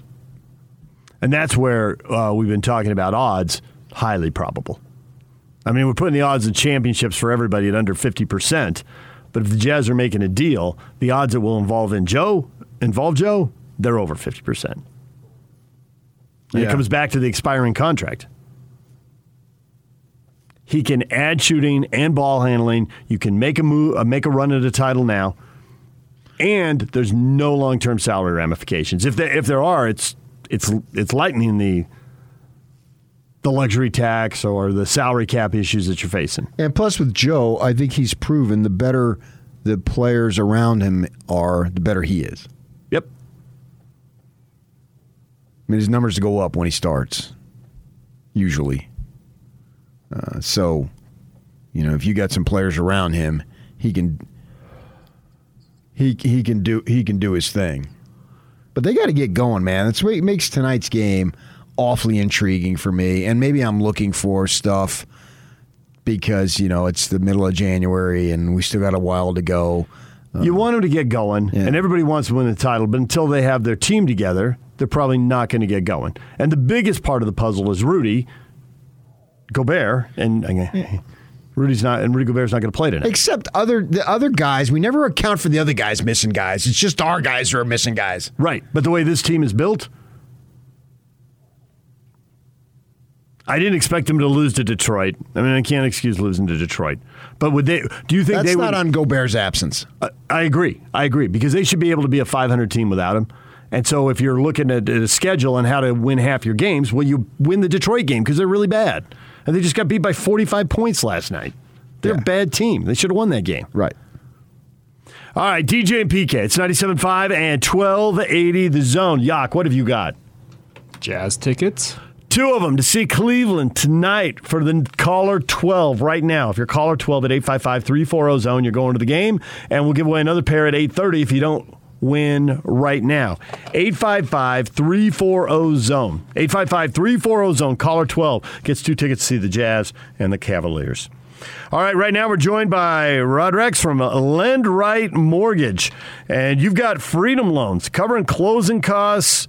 People want to refinance or people are buying a home right now. And you were telling us earlier there's a lot of urgency right now. You can save yourself money by moving now. If you take a few months, it'll cost you more. Yes. The Freedom Loan is definitely our most popular loan. The reason being is you can come to Lend Right Mortgage, get the same or better interest rate than other lenders offer you, and it covers 100% of your closing costs. So instead of putting that money towards your closing costs, you can put a little more down, be a little more aggressive when you're on a purchase contract. Or if you're looking at a cash out refinance, that just means that much more money in your pocket when you're all said and done. So you've got you've been telling us that interest rates are going up, and now you got proof that you're right, and you're not alone. You're not alone in predicting that, but everyone who's predicting it is now right. Yeah, unfortunately, we're at the end of those record low rates we've seen over the last 2 years during the pandemic. And the reason being is inflation is coming in at 40-year highs. And so the Federal Reserve is starting to move. And that is going to push rates up considerably over the next 2 years as they try to counter that. So if you're looking to buy, refinance, get some cash out, now is definitely the time to do that because we've still got incredible rates. Historically speaking, we're in the mid-2s on those 8 to 15-year terms. And then if you're looking at a 20 to a 30-year term, we're still in the low 3s. So act now, buy that home, get that cash out, refinance while we've still got really great rates. Everybody's got questions and individual situations to account for. If people want more info, how do they get a hold of you? Our team is standing by. You can call us at 801-APPROVE or visit us online at lendrightmortgage.com. 801-APPROVE, 801-APPROVE, or lendrightmortgage.com. Thanks, Rod. Thank you. DJ and PK, it's 97.5 at 1280 The Zone. Right now we are talking Jazz basketball. We're joined by Ryan Miller, who covers the Utah Jazz for KSL.com. Ryan, good morning. Good morning. Thanks for having me on, guys. Thanks for coming on. Before we get to the games and that, there's trade speculation out there again today. This is just going to become a pretty common event as we get inside the final month here of the trade deadline. And rather than have you speak to one specific trade, I want to start by asking you, what do you think the odds are the Jazz make a move? I obviously think if they're looking at one, I know they're looking at them. That's their job, but I have a hard time trying to find one that makes sense. For one, this is just an older team without a lot of future assets. So in the end, I think they're going to have to find a contender or a near contender that also just wants to switch things up, things they need to kind of improve around the fringes as well.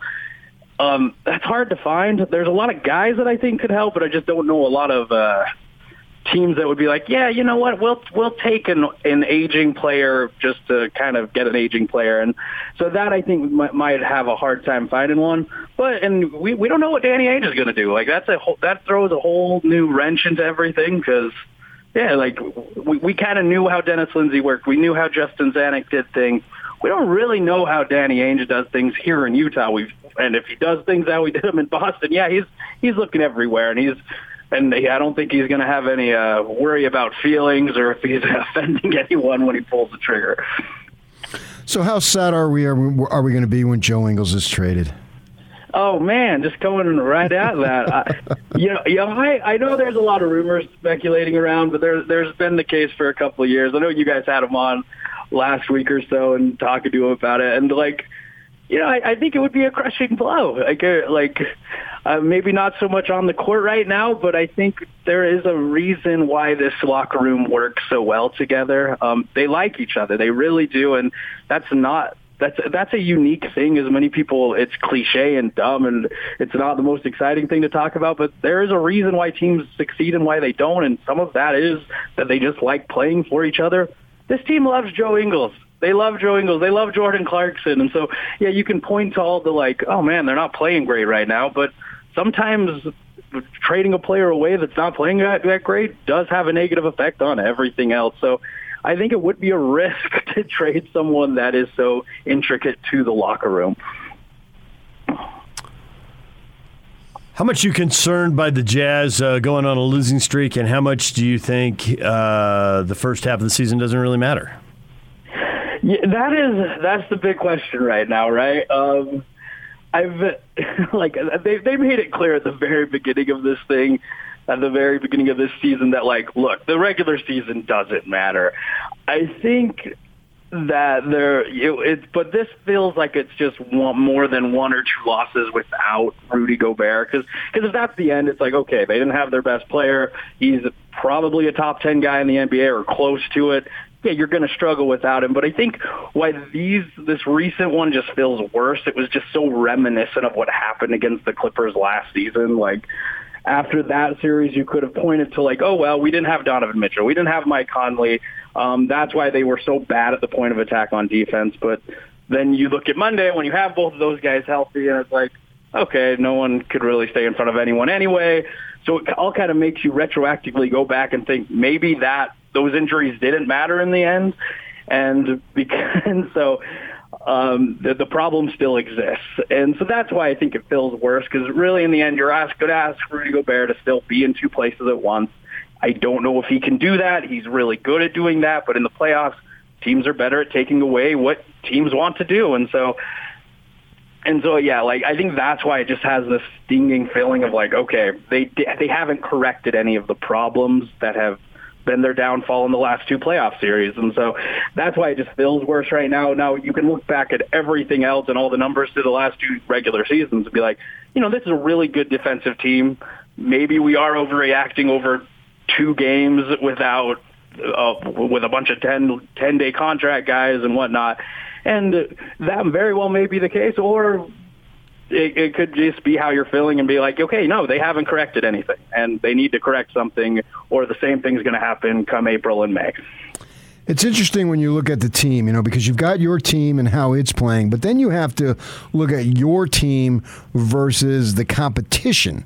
And so if you're not all that great, but you're better than the competition, it's like the old thing, I don't have to be faster than the bear. I just need to be faster than you if we're in that situation. So I'm wondering, thinking of maybe looking back instead of looking ahead, worrying about Phoenix and the Warriors. How about the Grizzlies?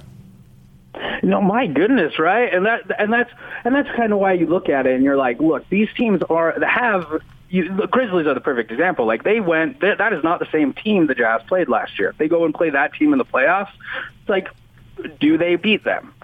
And so you're suddenly looking through the rosters and you're like, yeah, okay, you have the Suns, you have the Warriors, you have the Grizzlies. Like, the Jazz haven't competed very highly against some of the top teams in the league this season.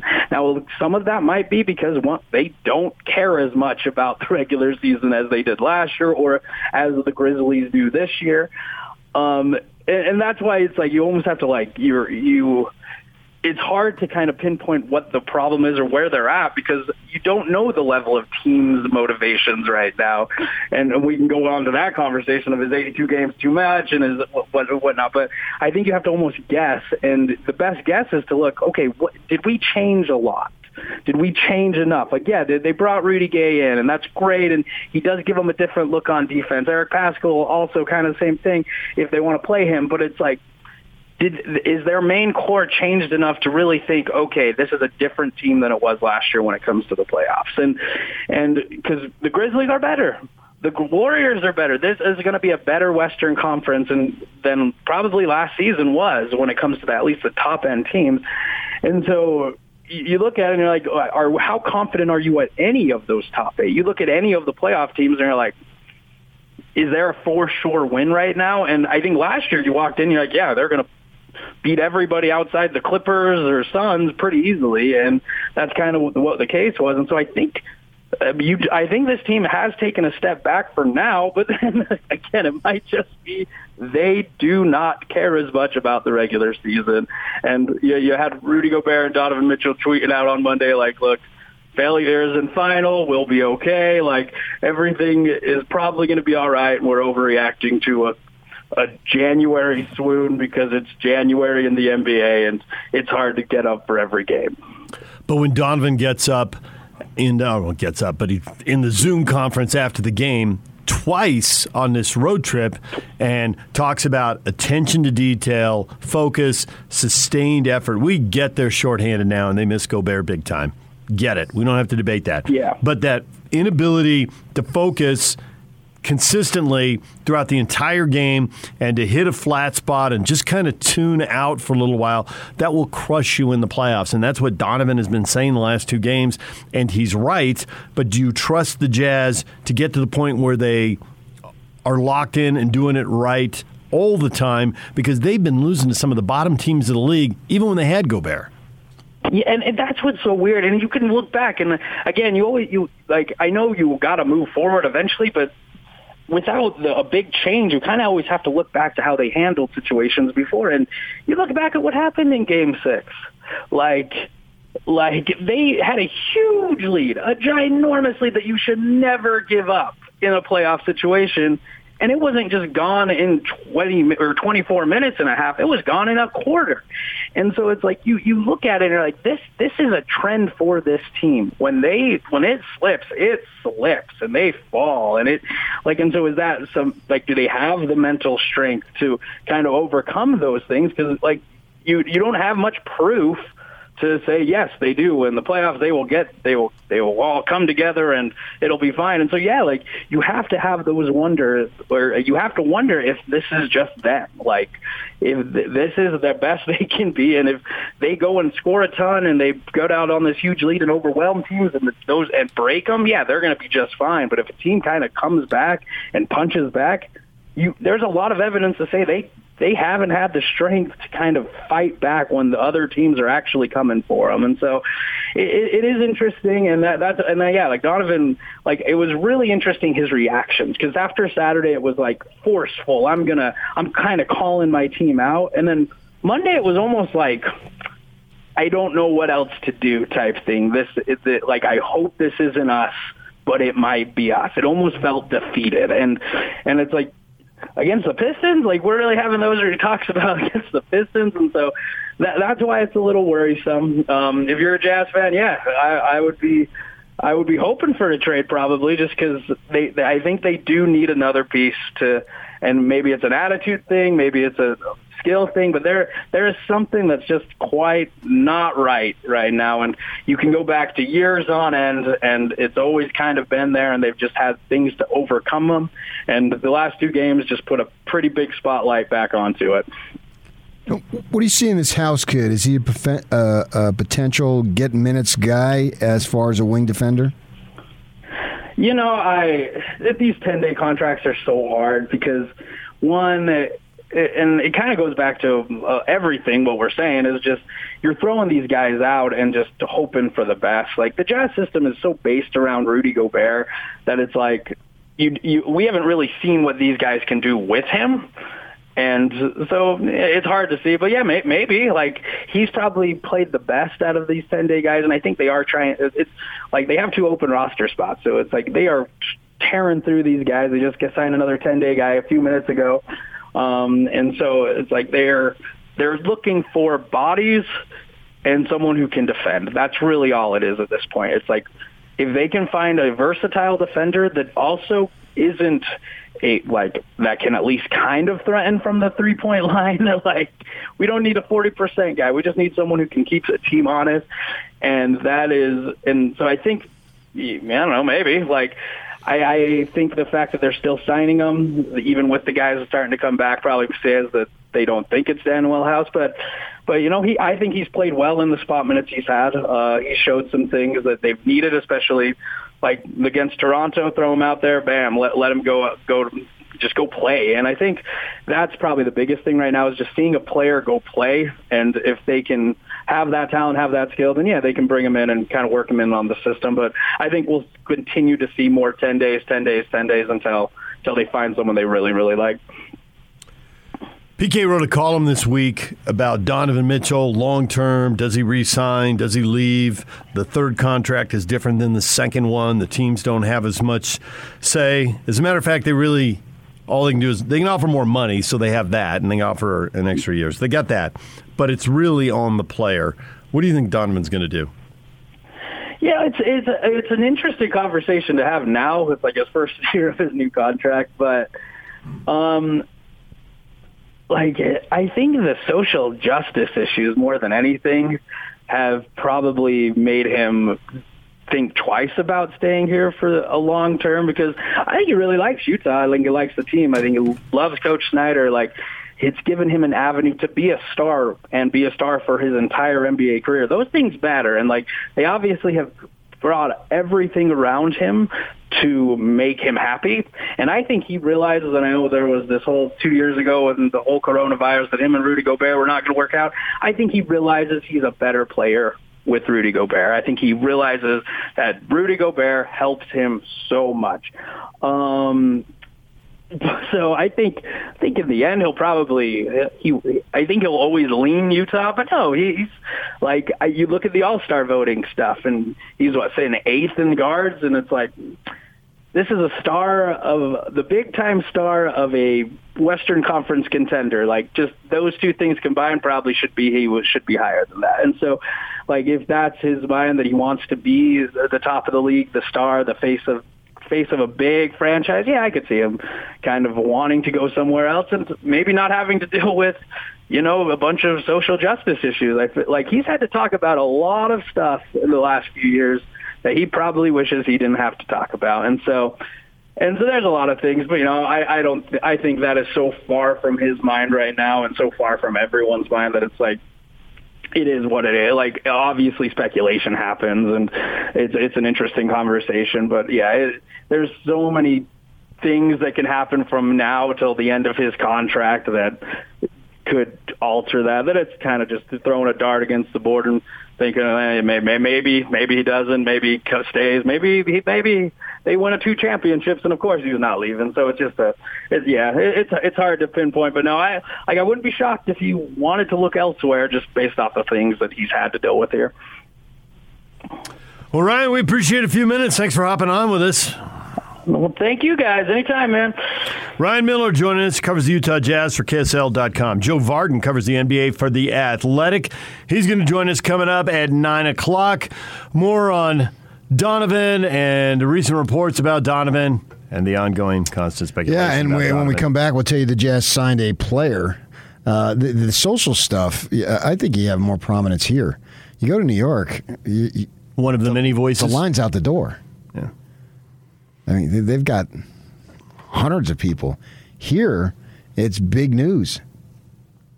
Inevitably, somebody writes about whatever his latest thing is. So you can make a difference here. And if you want to be somebody, what are you going to go do what everybody else has done? Go someplace. Kevin Durant, James Harden, LeBron. We will get to that coming up. DJ and PK. We've also got Jazz tickets to give away coming up. Right now, though, Rod Rex joins us. And LendRight Mortgage has a deal. You can tap the equity use the new 2022 conventional loan limit. So with the new year, everything's changing, Rod? Right now, yeah, you can get a loan on those 2022 loan limits that increased by almost $100,000 over last year's limit. So with that record high equity most Utah homeowners have right now, there's no better time to jump in, get that equity while you can still get a low fixed rate on a first mortgage and get that money out so you can either consolidate debt, do a remodel, do an addition, get some money out to invest it, buy a second property, or put the money into the market. Put that equity to work for you instead of just sitting there. So right now, do it with those new loan limits, and you can still get a great fixed rate. 30-year rates are in the low 3s, and the 15 years are in the mid 2s. So act now. And those rates are moving? Unfortunately, yeah. All of us in the industry are sad to see those record interest rates go, but they have already moved up about 0.3% just in the first few days of the new year here. And the Federal Reserve is already projected to do a minimum of 3 federal funds rate increases this year, as well as they're stopping all of their mortgage-backed security purchases by March. And all of those actions are going to push rates higher. By the end of this year, we could be considerably higher, 2 to 3% higher than where we're at right now. So act now, because that'll save you a ton of money in interest to lock in the low rates we've got right now. LendRight Mortgage, you like to say you don't just match the other lender's price, you crush it. How do you do that? The way we do that is just because we're an independent mortgage broker. So instead of being the actual lender who lends you money, we have contracts with the premier wholesale lenders across the country. What we do is go out and we shop for each individual client to find the lender that's got the absolute lowest cost on rate and fees, and then we quote you using that lender. And if you compare us to any other lender out there, your bank, credit union, any other online lender or mortgage broker, our costs, you'll find us to be usually several $1,000s lower than the other lenders that you'll find quotes from. And so our mantra is, if we can't save you at least $1,000 over any other lender out there, we'll give you a check for $1,000. So for people who want more info or for people who want to get the ball rolling right now, how do they get a hold of you? Right now, call our team. They're standing by and can answer all your questions. And if you're just curious about what rates and fees would be for a purchase or refinance, they can shop our network, and you can reach them at 801-APPROVE or visit us at lendrightmortgage.com. 801-APPROVE, 801-APPROVE, or lendrightmortgage.com, online at lendrightmortgage.com. Thanks, Rod. Thank you. This is Hanson Scotty. Let's do it. We've seen the Jazz be great without Rudy. They were great against Denver without Rudy. They've shown that ability to go out there and get it done. Whiteside has shown the ability to be as good of a defender, if not better than what Derek Favors was last year. Like we said early in the season, like, wow, not only did the Jazz replace Derek Favors, they may have exceeded Derek Favors. But when you lose 3 in a row and the rest of the NBA is laughing at you because they're like, yeah, that's who we thought you were. You're nothing defensively without Rudy Gobert. If I'm Rudy Gobert, I take these last 3 games and then I submit it to every NBA voter and say, who's your defensive player of the year now? It's me again, because look at what these guys are doing without me. What kind of a show is this? Catch Hans Olsen and Scotty G every day from noon to 3 on 97.5 1280 The Zone, powered by KSLSports.com. DJ and PK in the morning, proudly presented by Mark Miller Subaru.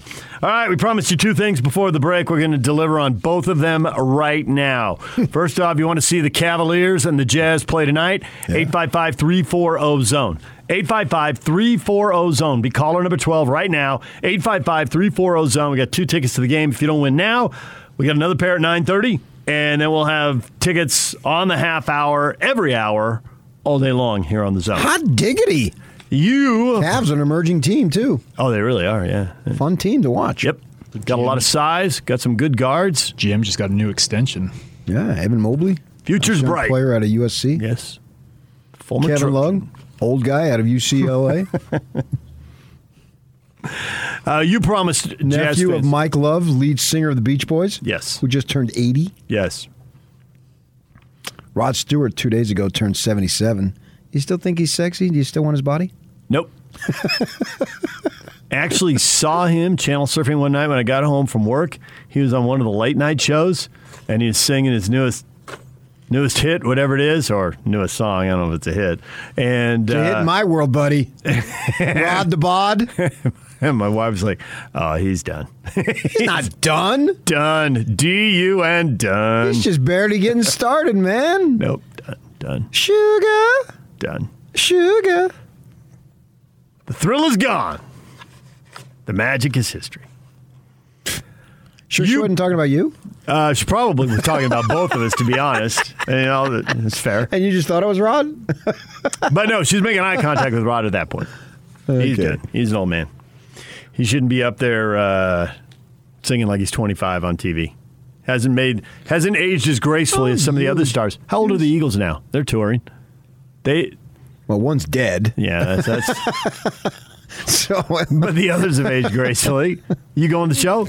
Oh, the 3. Yeah. Oh, hell yeah. It's here. May 25th. I know. That's what I thought. Yeah. And Vince Gill's the youngster. So they replaced Glenn Fry with Vince Gill, which is pretty much like replacing Joe DiMaggio with Mickey Mantle. Because Vince Gill has like 23 Grammys. I mean, he's a superstar unto his own right. And he's married, of course, to Amy Grant. But the bulk of the 3 guys who've been in there the longest, they're in their early 70s, I think. They're 73 to 74. I don't need them to dance around. I just need them to sing. Play the music. That's pretty much, they just bring out the stools and the mics, and there they go. That's all they ever did anyway. Right, exactly. I mean, so it's easy. Yeah. Yeah.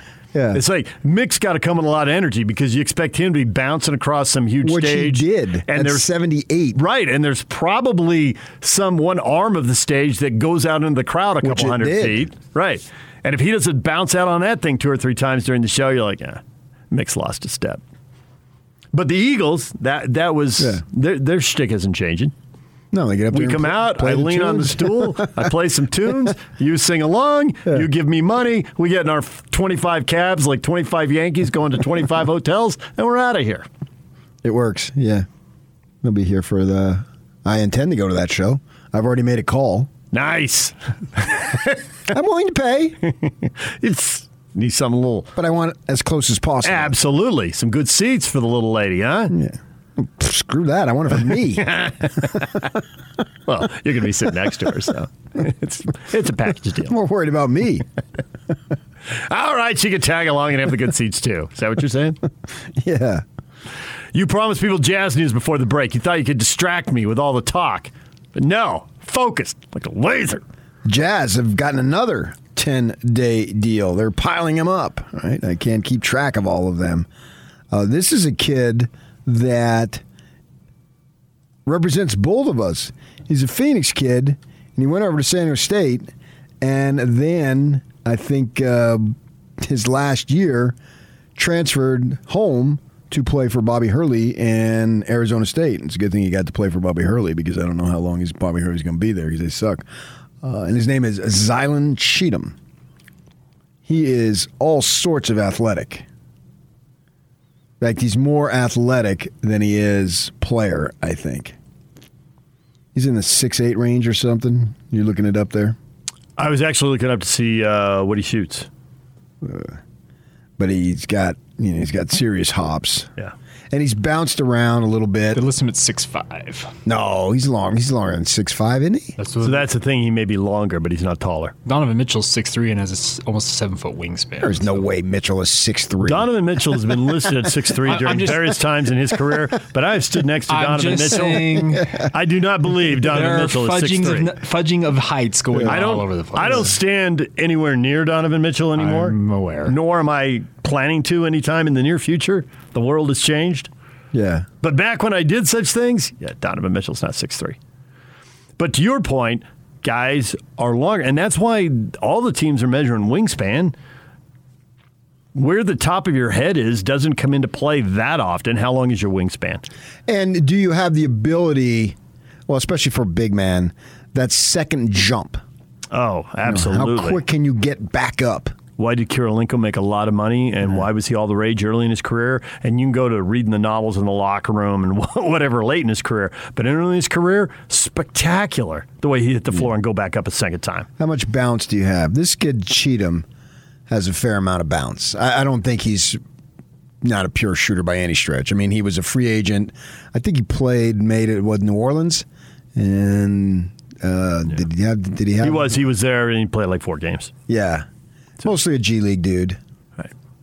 Most recently. But do they look at him as a project? They get in, they get to know him. I don't know. You have to go back. They interview a lot of guys. I mean, they've brought through 100 guys leading up to a draft. And they're always tracking to see who improves. Can you double back and find someone at 24 who wasn't ready earlier, but who keeps improving? And we always bring up Joe Ingles, and we always bring up Royce. They're the 2 recent examples. But the minivan to a degree as well. And to another degree, Clarkson. Now, Clarkson's floor was higher, but he has continued to improve. But he's bounced around in his career before he found a home. How much can you improve? 23, 24, 25, 26. If you can keep improving, there's a chance you break through. And all these COVID signings are giving more guys a chance to get a look and show what they can do. Yeah, and that's good for those types. Yeah. Because they're all looking for a chance. They're all fighting, scratching, clawing, trying to make it in this world. Make the dream happen. Yeah. Yeah. So that's sort of cool for these young fellas to get this opportunity. One of them was getting heckled. One of the guys the Suns signed was getting heckled by a fan, apparently. You're not an NBA guy and attend. And apparently Chris Paul went over and let him have it. The fan? Yeah. Why would you do that? I don't know. The only thing I think of is you're drunk. You're a drunk? You're an idiot? You think it impresses people? You're the tough guy. You stood up to No one goes to a game to be entertained by a fan. I wish fans understood that, and they think they're funny. No, you're a loser is what you are. Just go to the game, sit there and watch the game. Don't spoil it for people around you. They're paying good money to be there. A lot of times they got kids. They don't want to hear your profanity. They want to hear your stupid comments. Well, I'm not going to be sitting down there with my kids, but I don't want to hear your profanity and your stupid comments. I like to watch the world's best. Sometimes, right? Yeah. I like to watch the world's best athletes do amazing stuff that nobody else can do. cheer, and even if you want to boo, I'm okay with boo. But then that's it. But you're running you're running commentary. And I would never boo. Right. You're running commentary and hilarious. Nobody goes to the game for that. I used to work as a teacher, and I would tell the kid, because invariably there was one, if not multiple, in every class. Nobody's thinking, boy, I want to go to school today, and I don't want to learn about algebra. I want to listen to Johnny, because he's so funny. Oh, is that what you do to go at the kid who tried to rattle the sub? Because there's always a kid in class who wants to go after a sub. Yeah. Yeah. You go right back at him. That's what you. No one thinks you're funny. You're just making a fool of yourself. You think people want to be like you. No, they don't. They're laughing at you, not with you. And why anybody would go and ridicule someone who's trying to make it in the league. I think that was part of Chris Paul's thing. And then the other thing, I guess, that came up was that the guys who are in the league know how close they are to getting games canceled, which cancels paychecks. And, man, you're Chris Paul. Like, how many more championship shots are you going to have at the championship? And maybe you get it and maybe you don't. They appreciate all the guys who are picking up their lives and moving to wherever and filling in to keep the thing going. The only time I would think about booing is if you give lack of effort. That's not what guys on the 10-day are not the ones who are going to be guilty of that. That's the only thing that gets under my skin is lack of effort. No, I cannot accept that. And Larry Miller used to speak about that. You're not going to make shots all the time. You're not going to win. You're probably going to lose more in terms of you look at it winning the title. But just give me whatever you got. I don't care what the sport is. We were talking about this the other day. When we had on Brian Taylor, and guys said, "I hate golf." Blah blah blah blah. It's not about golf. Or we talked about soccer last week when they were with the acquisition, and I don't care whether you like the sport or not. Turn it off if you don't like it. But the thing that drives me to it, and I'm not a big soccer guy, I'll be the first to admit. But if I see men, women, I don't care who they are, if they're out there giving everything they got, it's the competition aspect of it that draws me in. So that's how come I can watch it. And for years when I worked at the Watchdog, I can cover women's sports or whatever because those young gals, and then I did cover some WNBA, a little older women, and they were balling. They're giving everything they got. And if you're giving everything you got, I'm in. Because that's the fun part. That's the essence of me, is to watch the competition of it and see people try to whatever the purpose is, whether it's to forward the ball or put the ball in the back of the net or hit the ball into the little hole, whatever it might be. That's the aspect that draws me. It's not even necessary. And obviously, I got more. The more major sports, I'm more of a fan of. We all get that. But all I need is people competing against people, and both sides giving everything they got. And that's the cool thing about this. All these 10-dayers is they're running around with their heads cut off when they get in, and that's fun. That's fun for me. I appreciate it because I identify with that. So does Cheatham have upside? And the answer is probably not. Probably not. Because how old is he now? But he's 24. All right, he's still young. But he's been 3 years removed from college. But at San Diego State, he could not shoot the three a lick. No. Under 20%. He's not a shooter. He redshirts for a year. He's athletic. He goes to Arizona State, sits a year, then he plays a year, and he didn't shoot a lot of them, but he did shoot 44% on the college three. So is this a guy who's a good shooting coach and 10,000 reps away from breaking through? Everybody is looking for the diamond in the rough. Everybody needs good rotation players on the cheap because you're paying so many guys and you can't pay everybody. Is he that guy? Probably not, but everybody's trying to find that guy, and the answer is always probably not, and then sometimes it turns out to be yes anyway. Was Royce that guy? Probably not, but it turned out to be yes. It does catch my eye that he shot 44%. It's only 25 shots, but he couldn't shoot a lick at San Diego State. And I'm betting he spent a lot of his redshirt year trying to find a spot on the court behind the three-point line where he could hit that shot. All right, DJ and PK, we're going to take a break. Coming up, we're 45 minutes away from giving away more Jazz tickets. We are 20 minutes away from talking to Joe Vardon, who covers the NBA for The Athletic. And PK, because you hear stuff periodically, you have written a column this week on Donovan Mitchell Should he stay or should he go? A decision that's still a ways off, but at least we're in the contract now where that becomes a topic. We will get to that next. Stay with us. This is Unrivaled. You guys are doing a hell of a job. I just believe it can't be status quo for Utah, because if it's status quo, USC, Oregon are going to go. They're going to blow by Utah in the next couple of years. Utah's got to get bold. They got to get creative. They got to get outside the box. They got to get some big time recruits, bigger than what they've been getting. That is unbelievable. Catch Unrivaled with Scott Mitchell and Alex Keeran. Weekdays from 3 to 7 on 97.5 1280 The Zone. Powered by KSLSports.com. The John Watson Chevrolet High School Player of the Week Award is presented weekly to the top prep boys and girls basketball players in northern Utah. This week's winners were Tamea Gardner from Fremont High and Hunter Schenk from Weber High. See why new and used car buyers give John Watson Chevrolet more 5-star reviews than any other Chevy dealer in Utah. John Watson Chevrolet, your 5-star Chevy dealer. So, PK, you wrote a column this week about Donovan Mitchell. It has been a topic on and off. I haven't wanted to discuss it at all because he wasn't even in the contract from which he could leave. But now he is, so I guess I'll cross the threshold and be willing to talk about it. I'm not a big dog. The big dogs have been talking about it. Yeah. Who are the big dogs? Windy. Brian Windhorst. Yeah. I mean, he mentioned it last year. That's one of the reasons why they brought in Dwayne Wade. Before the contract actually even went into effect, because it didn't go into effect until this year, right? Right. He signed it before the season, the way the rules are. You sign it going into your last season, and then it kicks in the following season. So basically, your fifth year? Is that the way it works?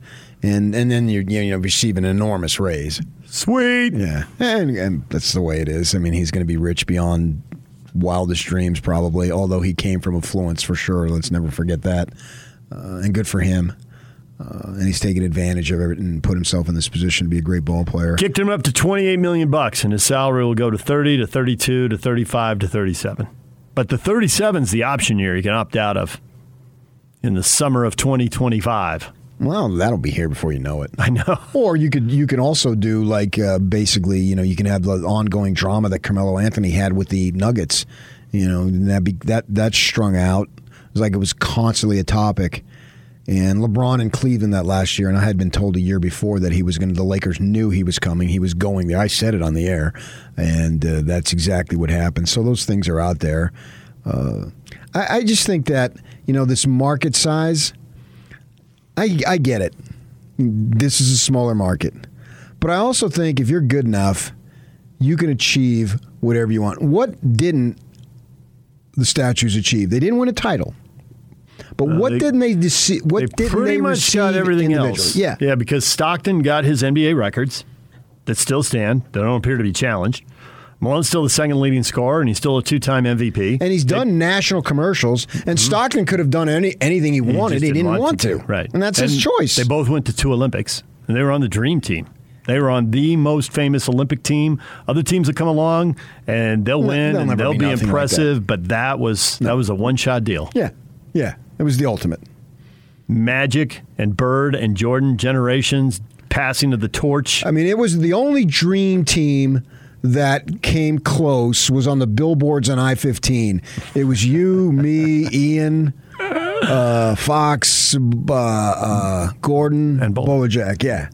Yeah. Oh, man, when we went and pulled off the side and took pictures and I showed it to my mother, you wouldn't believe her language. Yeah, my wife said that about my dad driving down the freeway, and Dad saw that, and he was just like, no way. Yeah, I'm a little surprised, too. I'm not going to kid you. I told you. And then they had just the two of us for a while with these massive headshots.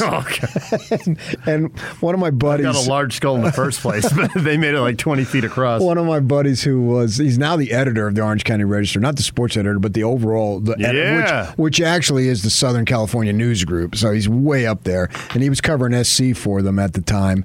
And he drives in when the SC came up to Provo to play, and he lands here, and he's just driving down the freeway, and he sees like your 2 noggin. or 3 times.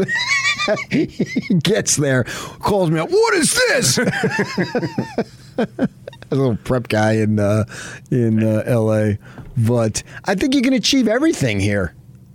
I really do.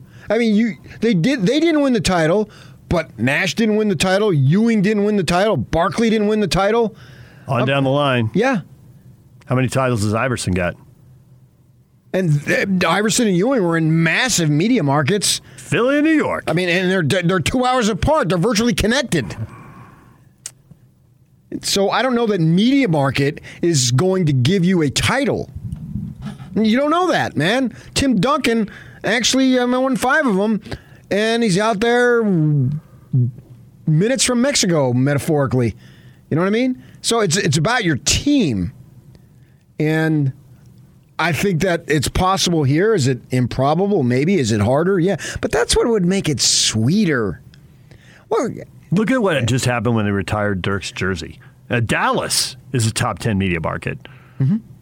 Now, it's a long way from the I-95 corridor and all that. So in its own way, it's out of the way. But it's out of the way in a massive way.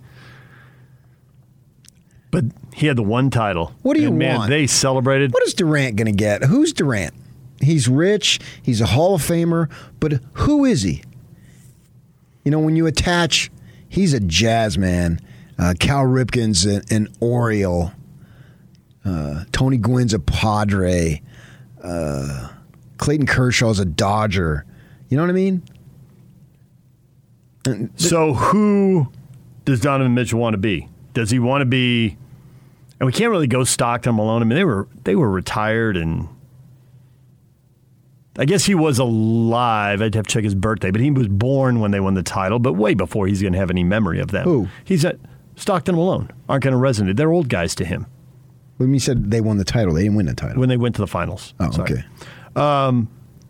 But Kobe's Duncan, a Laker, man. Magic's Nowitzki. A Laker. Yeah. There's 3 guys who are in Donovan's wheelhouse because he is a sports historian and he was a fan at a young age. And there's 3 guys who stayed where they started and won. Kobe of the 3, Kobe and Duncan both came close to leaving. Duncan almost went to Orlando and didn't. And there was a time Kobe was going to go across the hallway to the Clippers, but then he didn't. So stuff gets frayed and it gets tense and there's plenty of speculation. And that's not the same thing as leaving. That stuff happens. People get to be human, have emotions, wonder. It's business, and they're curious about choices they see other guys making. Because for all those guys that I can say are one-team guys, you just listed all the guys who did move.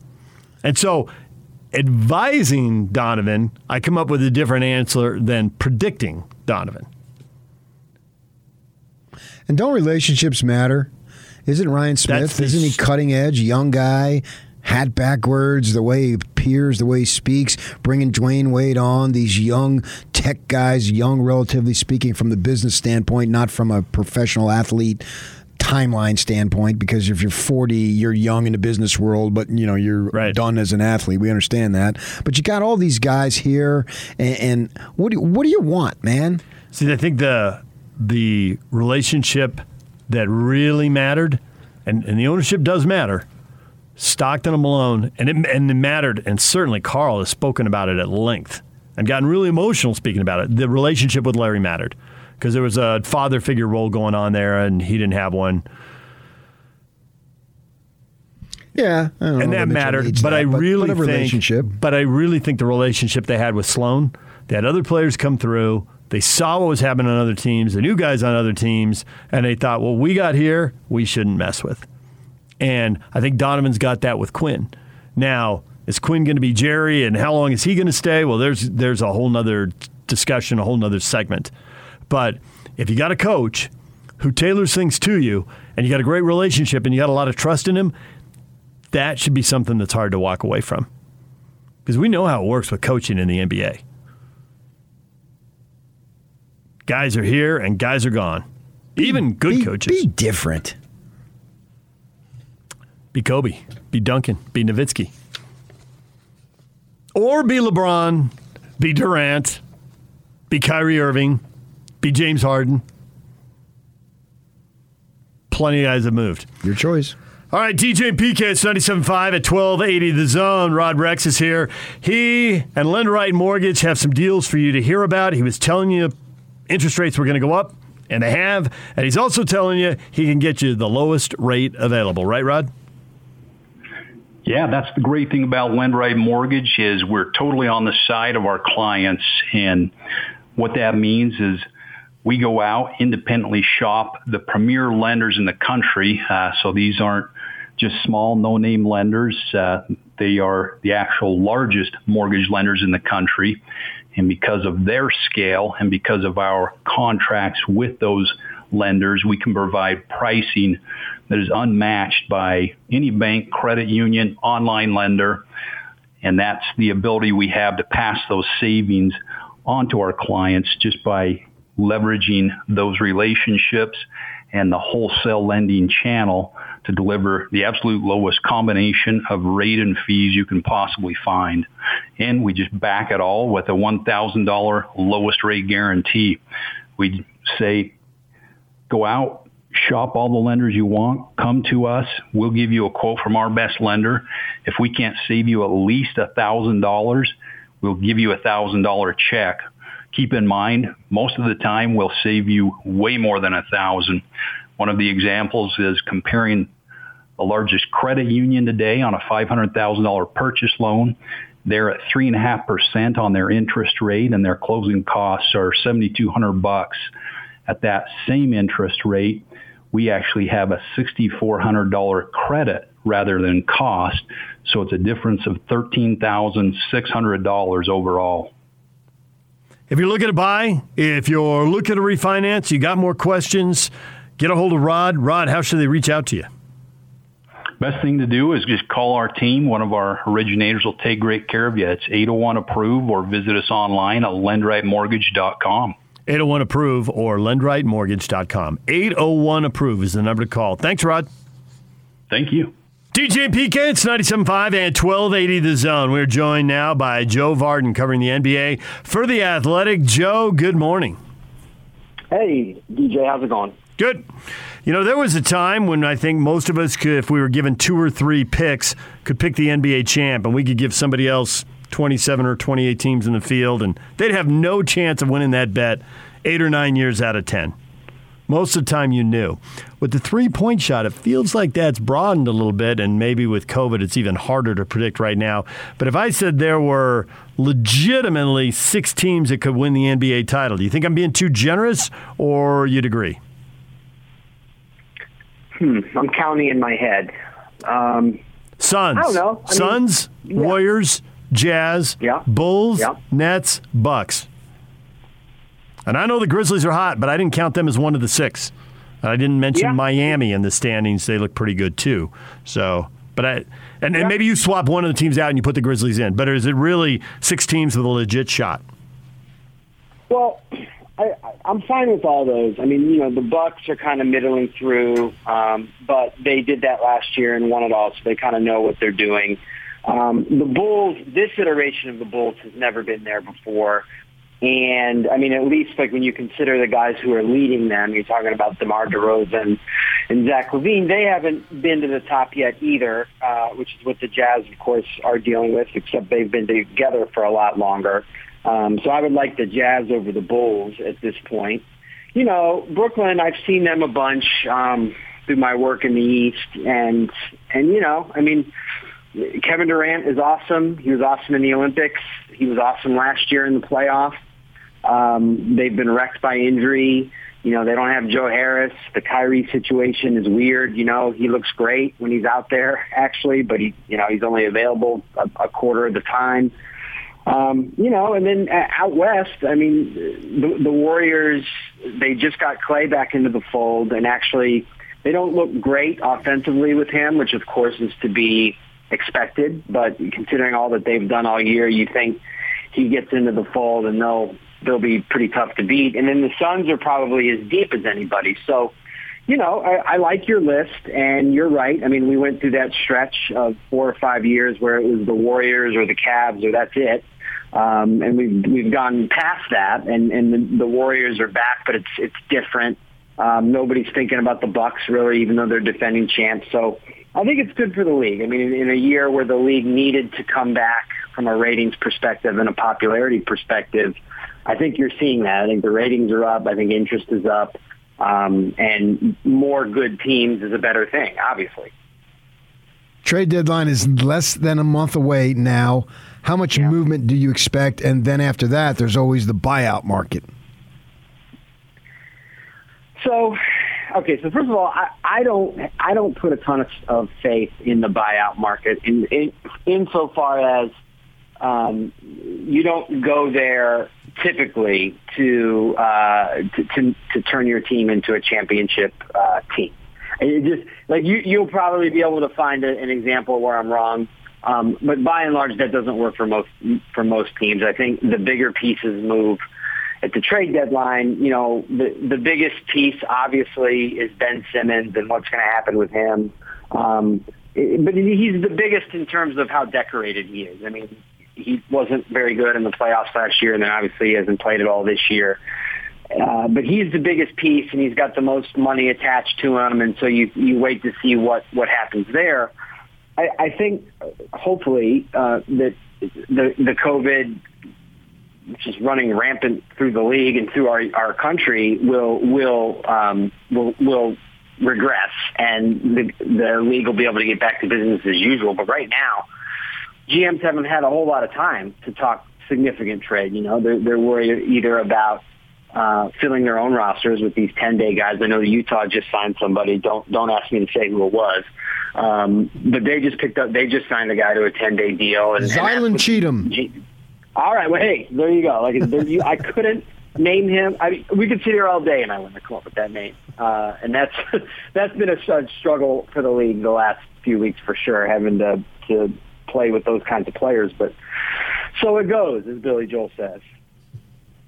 Joe Vardon joined us covering the NBA for The Athletic. I am amazed by the Klay Thompson. He was so good. He has been out so long. There's a handful of guys you can kind of sort of compare him to, but it doesn't really fit. What he's doing is unprecedented. Just absolutely not play at all for 2.5 years. Even Bill Walton got out on the court occasionally, and Grant Hill got out on the court occasionally. What level do you expect him to return to? Yeah, I mean, he certainly, like, that dunk was awesome, and he hit a couple threes against the Cavs. Last night against the Grizzlies, I think he was 2 of 5. But he doesn't, I think we can agree he doesn't look like old Klay yet, and nor should he. In talking to either Warriors people or my Warriors people, you know, I mean, there's a hope that we're talking 80% Klay, 85% Klay this year, and go from there. I mean, any kind of serviceable Klay who's just healthy. You know, forget about the certain spring in his step or how long it takes to get that jumper back to full strength, ability to lock down defensively and almost any guy on the floor. Just a competent, healthy Klay on that team and that system makes them a really, really tough out. And yeah, it's remarkable what Klay is doing so far here in the early going. But I think it's more so what he overcame to get here. I mean, because he was healthy. He was ready to come back, and then to suffer another devastating injury after a year of rehab, that is just, you know, as far as pro athletes go, there's not a whole lot worse that can happen to you. As far as having to overcome it mentally. So kudos to him for being able to stick it out and go through 2 full years of rehabilitation and to come out on the other side of it. In the West, it looks like you got 4 teams that separated themselves. We'll see how it finishes out, putting Memphis in there as they are really playing well of late, and looks like they've got a lot of talent, young talent to develop. The thing that's curious to me is that when we get to the postseason, who knows what we could see right from the start in the first round, because you can look at Denver, the Clippers, and the Lakers. Theoretically, I don't know if it'll happen, but they could have all their guys back, so what they will have gone through a whole bunch of the season may not look anything like the playoffs. So I'm thinking, get your thought on it, has the potential to be really crazy if the rosters are full the way they're intended to be. That's a great point. And I think the best of those examples is the Nuggets. You know, you got to think about a Nuggets team. They have been on the doorstep. You know, we're talking conference finals. We're talking conference semifinals. You know, they've been through it with Jokic and Jamal Murray. those are two of the better players in the league. And to just be sort of keeping their head above water with all the COVID they're dealing with, and then, of course, with Jamal Murray being out, all of a sudden you get a Denver team that has him back and is sort of stayed afloat with all they've been through. Like, yeah, that's a hell of a 7 seed.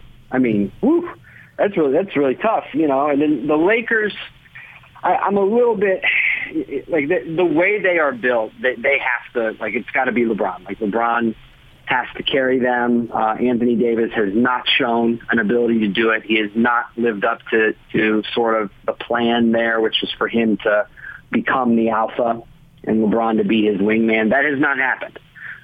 So if LeBron, who has been awesome by himself this year, but his great play has not been enough to get them, anywhere near where they thought they would be.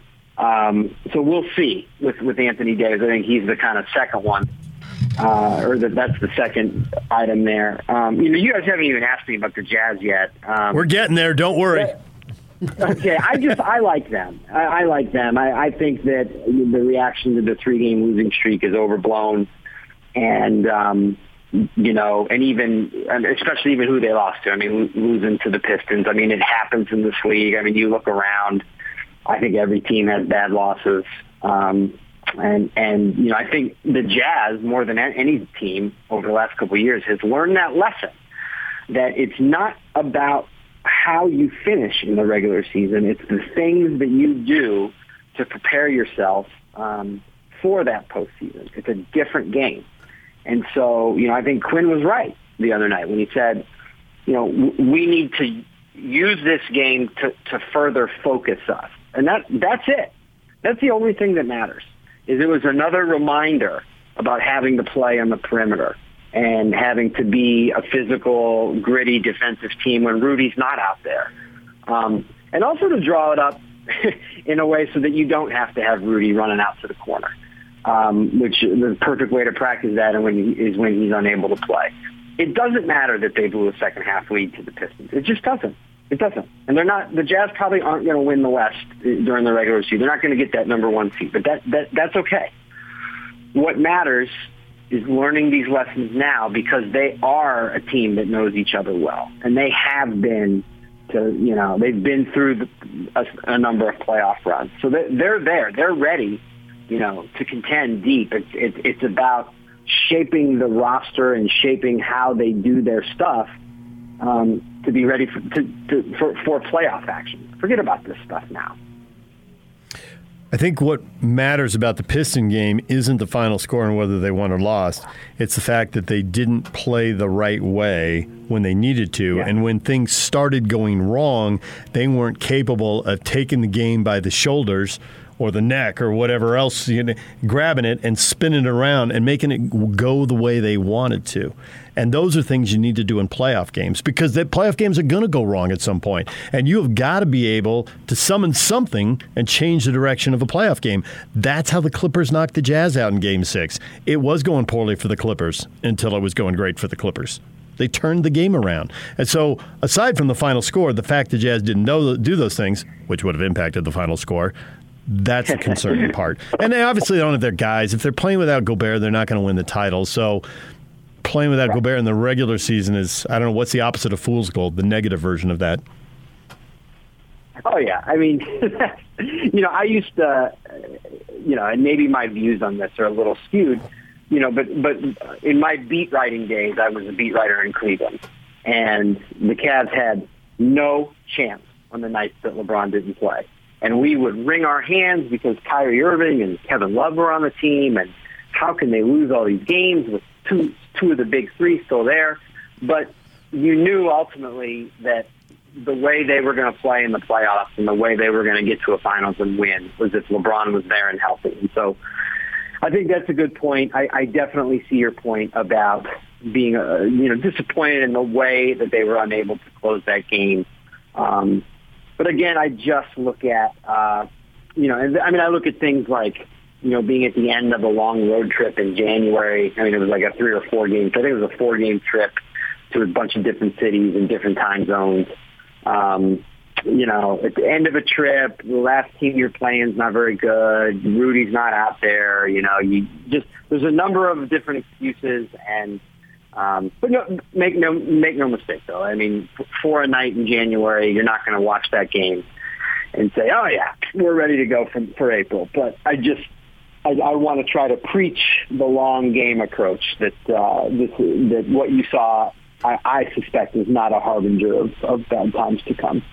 So, Joe, a little while ago, a few minutes back, you quoted Billy Joel, right? You did. Okay, so looking down the line a few years, do you think Donovan Mitchell will be in a New York state of mind? Nice. Oh, I mean, I've been in this league long enough to know not to guess on stuff like that. I think that he's the guy. I think the Knicks are going to land somebody, whether it's Zion, whether it's Donovan. I know Donovan is comfortable in Utah. He's been well received there. I think it's important for them to get to a finals, or win one. Certainly to make that next step. I mean, those are the kinds of things that stars want to see. And so he's playing on an extension already. So he will have been in the league a long time. Yeah, I mean, that's like whether you're Cleveland or Milwaukee or Utah or Memphis or Charlotte. I mean, those are the markets where you get your guys for 7 years or so. And then then you do run that risk of losing a guy. And 5 years ago, that would have sent shockwaves through the Jazz community. But now I think we've kind of all grown up to that possibility. I think that Giannis choosing to stay in Milwaukee before he saw that they were for real and that they were going to do the things that was necessary to win. I think that bodes well for the Jazz franchise. Sort of the awkwardness between Rudy and Donovan, whenever that was, if it's still there, I'm not quite sure, but it certainly was there. That's not great, but winning cures a lot. And if the Jazz are still hitting on all cylinders and getting to a finals and winning one, then he may want to be a guy who makes his career in Salt Lake. It's happened before, and Donovan, I think, is interested in following in the footsteps of Carl and John, and so he's got talent to maybe be that guy, but he and they have to win together. Yeah, I say screw New York, because who needs a house out in Hackensack? Well, but Billy, that's right. House out in Hackensack, but he writes a lot about, Midtown and living in Hell's Kitchen too. So, there's all kinds of nice real estate for a Donovan Mitchell or a Zion Williams. I don't know. Yeah, look, Zion Williamson is so just sort of, out of sorts with the Pelicans that he's not even rehabbing near them right now. I think he's in Portland or something like that. So I think if you're ranking them as far as who's getting out of their home base sooner, I would put Zion ahead of Donovan for sure. Joe, the only surprise is that PK didn't start quizzing you about Uptown Girls and really try to make you uncomfortable. He could have done that, but he didn't. Before we let you go, the trade deadline is looming, and we've assessed all the top teams in the league.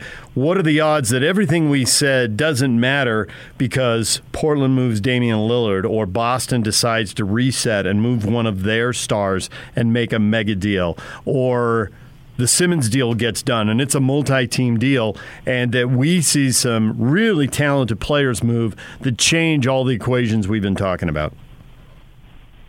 I want to be upfront. I don't know. I don't know. I don't know that Portland has any plans to go against what Damian Lillard has said 700 times and trade him anyway. I don't know that. Of the three scenarios you said, I would certainly put the Ben Simmons thing first. I don't think the Celtics need to do that. They don't need to trade one of those guys. They don't need to break up their team. They need to get better around those two. They have two legitimate stars under contract for a long time. You don't need to move one of them. You need to do a better job filling out the rest of the roster. And they just haven't. They haven't done it for the last few years, and it's not because of Jason Tatum or Jaylen Brown's contract. So I would preach against that.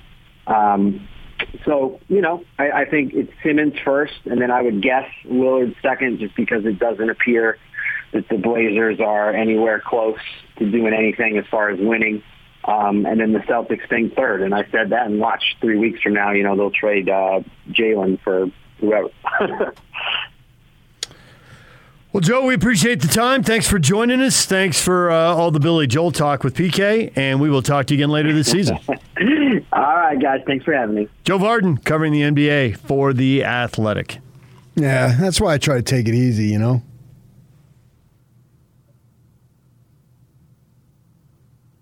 know? Sure. Because, everybody knows. Working too hard can give you a heart attack. Hackensack's in Jersey. Did you know that? I did. I've learned a lot about Jersey without really going there that often. I've been there. Not a lot. Not for very long. And not for very much of Jersey. Hey, he brought up Billy Joel, not me. There you go. All right, coming up, we're going to give away Jazz tickets, and we're going to do that to tonight's game, the Jazz and the Cleveland Cavaliers, and we'll do that right after the commercial break here on the other side. Right now, we're joined by Rod Rex. And, Rod, you've been telling us interest rates were going to go up, and now it's happened. Unfortunately, I'm the bearer of bad news. The record low rates for the last 2 years are definitely in the rearview mirror. The good news is homeowners here in Utah have record low or record equity in their homes. So you've got an opportunity that's not going to last very long to take advantage of that equity, whether you're looking to do a debt consolidation and lower your overall monthly payments by several $100s by consolidating those debts. We can put you on a track to pay off the mortgage and those debts years sooner than you otherwise would. And you can do it right now with rates that are still historically very low. We're in the low 3s on a 30-year fixed, and we're in the mid-2s on a 15-year term. So before those rates go up, which by the end of this year, they very easily could be in the 5s, even 6s if inflation continues to run. So act now, lock in those low rates, save yourself a ton of money, and tap that equity.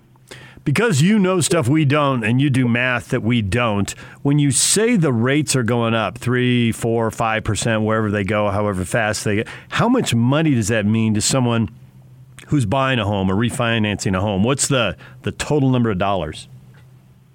Yeah, a simple example, if you take a $400,000 loan, and right now you can get easily a 3.5%. Our rates are just a little bit lower, but let's just take a 3.5% rate.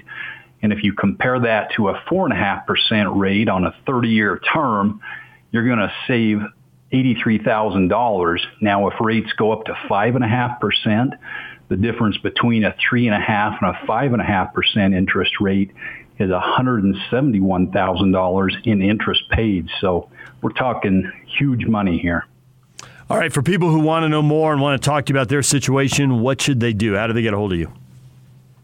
Yeah, call us at 801-APPROVE. One of our originators will take great care of you. Or you can visit us online at lendrightmortgage.com. 801-APPROVE. Call 801-APPROVE or go online to lendrightmortgage.com. Thanks, Rod. Thank you. This is Jake Scott and Ben Anderson. I think the Chiefs and the Green Bay Packers are the two really good teams. In fact, I'm probably changing my Super Bowl pick to mirror what Sam Farnsworth from KSL. That's his pick. I'm probably going to copy that pick now. Never going to pick / root for the Chiefs. Ever. You don't have to pick. You don't have to root for them, but you can pick them. Nope. Hear Jake Scott and Ben Anderson every day from 10 to noon on 97.5 1280 The Zone, powered by KSLSports.com. DJ and PK, it's 97.5 and 1280 The Zone. Time to get you up to date on everything you missed during this show. And it is brought to you by Lee's Heating and Air, home to the award-winning line of American Standard furnaces and air conditioners. Call or visit Lee'sHeatAC.com now to schedule a free in-home estimate or a free second opinion. You know what you missed earlier in the show? Us giving away a couple pairs of tickets to see the Jazz and Cavs tonight. So we'll do it again right now.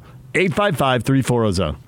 855-340-ZONE. Call right now. Be caller number 12, and you'll win 2 tickets to tonight's game.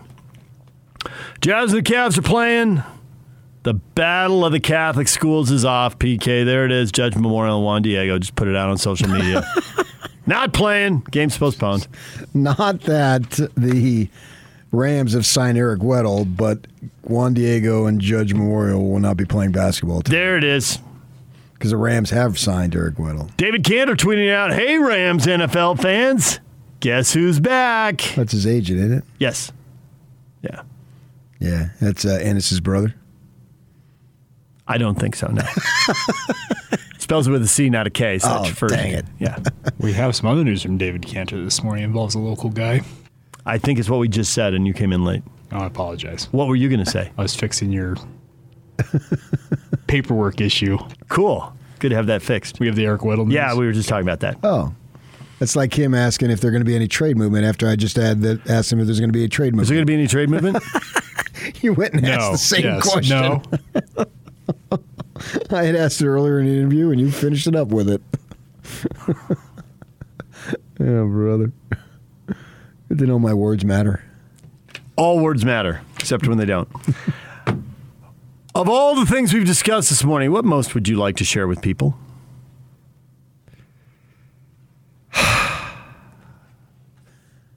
How about the amazement with the Memphis Grizzlies, who might be under the radar, but they shouldn't be. 10 in a row. 19 and 4. That whole thing cracks me up. Under the radar. Yep. They're not under the radar. They are. They're not. They shouldn't be, but they are. They'd won a lot of games. It's the same philosophy with the Jazz. It drives me crazy. Right, but you can win a lot of games right now because there's a lot of bad and mediocre teams. But beating the Warriors puts a stamp of approval on them. No, it doesn't. You don't think it does? Why No, not? because they didn't have Draymond Green. Yeah. No. But the Grizzlies are short in his second game. And the Grizzlies are shorthanded too. Yeah, Clay, that's the bigger one right there. And not to underestimate Draymond Green. But is Klay Thompson going to be different after 32 games or 42 games than he is after 2? Obviously he is. But that whole philosophy drives me nuts of you're under the radar. If you played in another area, no. Golf is a niche sport. Mm-hmm.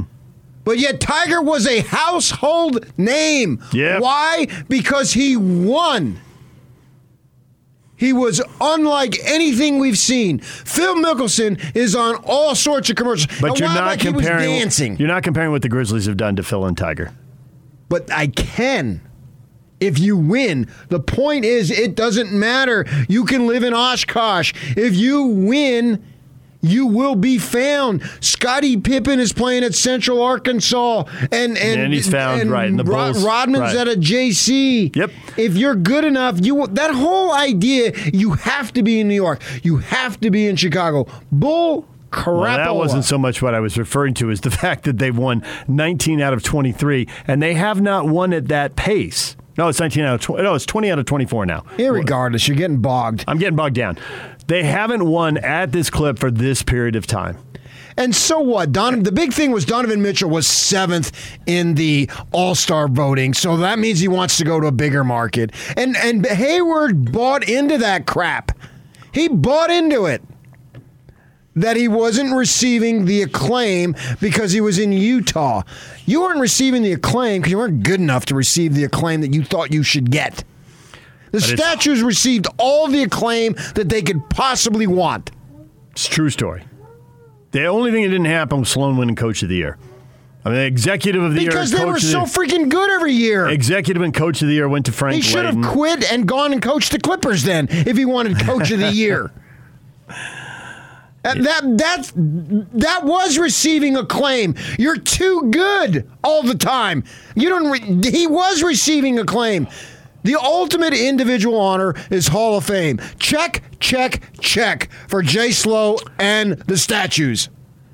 I'm so sick of hearing about that. This morning I heard it. I'm flicking around, and I got like 7 options now on the Sirius radio. And I don't even remember what it was. Oh, John Moran, if he was playing in Bull crap. Oh, everybody saw him go up and get the ball off the top of the rectangle above the glass with the two-man block. You're asking for people who don't give a crap in the first place to now give you a claim. Because if you give a crap, you know damn freaking well how good Ja Morant is. You don't need somebody to tell you because you give a crap. We, the three of us, give a crap. And so we know exactly how good Ja Morant is. We don't need him to play for the Lakers. And I can argue if you played for the Lakers, you wouldn't be getting the acclaim because LeBron gets the acclaim. I give you Kyle Kuzma. Kyle Kuzma is a perfect example. Kyle Kuzma is putting up huge numbers. He's had a couple of 29-point games. If he played in L.A., could you imagine? He wouldn't get the ball, and then LeBron would look at him if he missed one shot, and then he'd end up scoring 7 points, and everyone complained about him, and he'd end up on the Wizards. Two things about Kuzma. He's either in the gym or the tattoo shop. You know that, right? Well, he spends a lot of time surfing. He's working on both aspects of his body. Either lifting or getting tatted. He's a player. So I am so sick of that narrative, which I hate that word. Yeah, it wasn't what I was getting at, but that was a tremendous rant by you. I enjoyed it. But the Morant and the Grizzlies thing applies to the Jazz. It does, in that regard. But I think the fact that they beat the Warriors and beat a good team, and granted, everybody's shorthanded now, and both teams are shorthanded in that game, so I get that. But they have won 20 out of 24. And we had talked earlier about, man, look at the Grizzlies. They are coming, but they are so far behind the other three teams. So they were kind of on an island. Well, they've now caught the Jazz. They're like cornerbacks? They're on an island? They were, yes. The big tight end? No, they were more the cornerbacks on an island. Great concentration when the ball is tipped? I love cliches. Things that must be said. Aikman did that during the game this weekend when there was a tipped ball and a guy got great hit. Concentration. The concentration. I was like, "Where's Fike?" That would irritate him. And when the DN doesn't go catch. With the runner on the outside, he has to crash down. Yeah, you can't just run. Yeah, you have to crash down. You can't pinch inside. I'm sure we could come up with another. He bit on the fake. No, he crashed. Oh, brother. I'm just so sick of this. You're appealing to people who, by definition, they're ignorant. Because if you're not ignorant, you know who Ja Morant is. That argument, yes. Third pick of the draft. Right. But the fact that they have won so much, first we acknowledge them for winning. Now they've won so much, they've caught the Jazz and are tied for third. And they did it by beating the Warriors. Yeah, but the idea is Ja Morant needs to get out of Memphis. It's Desmond Bain or Kyle Anderson. They don't need to get out of Memphis. It's Ja Morant. Yeah. A lot of the people who say that have an agenda. As always. They're in the big cities, and they want people to come there because they're better when their teams win, just like we talk about it's better to do the show here when our teams win. Yeah, I think it was one of those, what's the ESPN? They got a thing called, is it on the radio called Get Up? And it's on TV, too. Right, I know that. I see that here in the mornings. Right. But I think it's like the radio version of that? Yeah. And or they just simulcast it on there? This is where I don't know, I'm not sure. Yeah. But they were talking about that, and they're obviously based out of New York. Yeah. And they want the Knicks to be good. And the Knicks haven't been good. And is Julius Randle like the best player on the Knicks? Is he some big-time national celebrity? Nope. No, he's not. Charisma, either have it or you don't. The way you play his game, and I haven't seen him interviewed enough. I think if he had charisma, I'd know it. That's what I think. Right. He's fine. But his game doesn't. He's old school. They haven't won. Winning is what will bring you all the publicity. And sure, if you were to do it in LA, Chicago, New York, you would get more publicity. I understand that. Dirk would have gotten more. But he's still got a lot. He's going to all that you could possibly want. He's going to the Hall of Fame. He's got the championship, and he's... More of everything is not needed. You already have everything. Why do you need more of it? And in some ways, you become a prisoner. Jordan can't walk down the street. Who wants that? That house he couldn't sell that they went into and they They went back to the house, I think, as part of the coverage around the 10-part special, and he couldn't sell it. It had a theater in it, and he built a theater in the house specifically because he can't go to the movies. Because the first thing that happens is people in front of him stand up and want an autograph, and now nobody can see. You can't do it. He's too big. Right. So he built a movie theater in his house, and now I can't sell a house because not that many people want to pay for it. I don't need a movie theater in my house. I'll just go to the theater. I would take one. Well, and like Tiger, he had the doctor here. I can't remember his name. He operated my kid. And, Tiger, and he would go to Park City, and he would rent out the entire place on Main Street. Yeah, they close up a restaurant for a night, and he just pay him to be closed. Yeah. Because otherwise chaos ensues. Right. Because he's Tiger freaking Woods. Right. Right. So he'd come there, he'd do his thing. Who would want to live that life anyway? Well, it sounds good until you live it, but after you've done that for 5 or 10 years, you wouldn't mind if it goes away, but the problem is you're such a big star, it doesn't tend to go away. No. And you can probably come up with some examples where the stardom did fade, but not really. In most fades cases, relatively. Yeah. I don't know that. And Shaq, Shaq's still doing TV, and so you're choosing to accommodate the fame and all that, but how does... Yeah, well, he's 7 feet and he tall. loves it. He does. So, and Barkley loves it. Those types of thing, they love it. Those guys, and there's a few of those guys out there, but you don't see Jordan running around doing that stuff. No, you guys would be smothered. I mean, so I've had it with that, and stay here, do something different, build it up. Let me tell you, man, fame is not what it's cracked up to be. Oh, man, let me tell you. I'm not on TV anymore because I got fired, but I'm still... You didn't get fired. Oh, ultimately, I did. You got laid off. Oh, okay, that's even better. Thank you. You're welcome. Details matter to you. I had a guy who went to Costco last night and swore he thought it was me. But you didn't go to Costco, so it couldn't have been you. I did not go to Costco. You've got a doppelganger out there. And he even... had the guy pull out his driver's license. The guy got sick of him saying... How do you know this? He tweeted at me. Oh, really? Yeah. He said... Because anyone who knows you well enough to tell you the story would know it wasn't you. That's funny. Went to Costco last night, saw a person look exactly like you, stopped him to say hi, and I enjoy listening to you guys' radio show in the mornings. The dude pulled out his driver's license to prove to me that it wasn't you. I thought you were just messing with me. Well, you would have. Well, that's a decent theory by our listener. I have a fake ID. You do not. Not anymore. You may have at one point, but you don't now. Fame, the cost of fame. It's brutal. Jazz and Cavaliers tonight. Joe Ingles listed as questionable. You think questionable means probable? Even though they list him as questionable? Just to cover themselves? The politics of the injured list?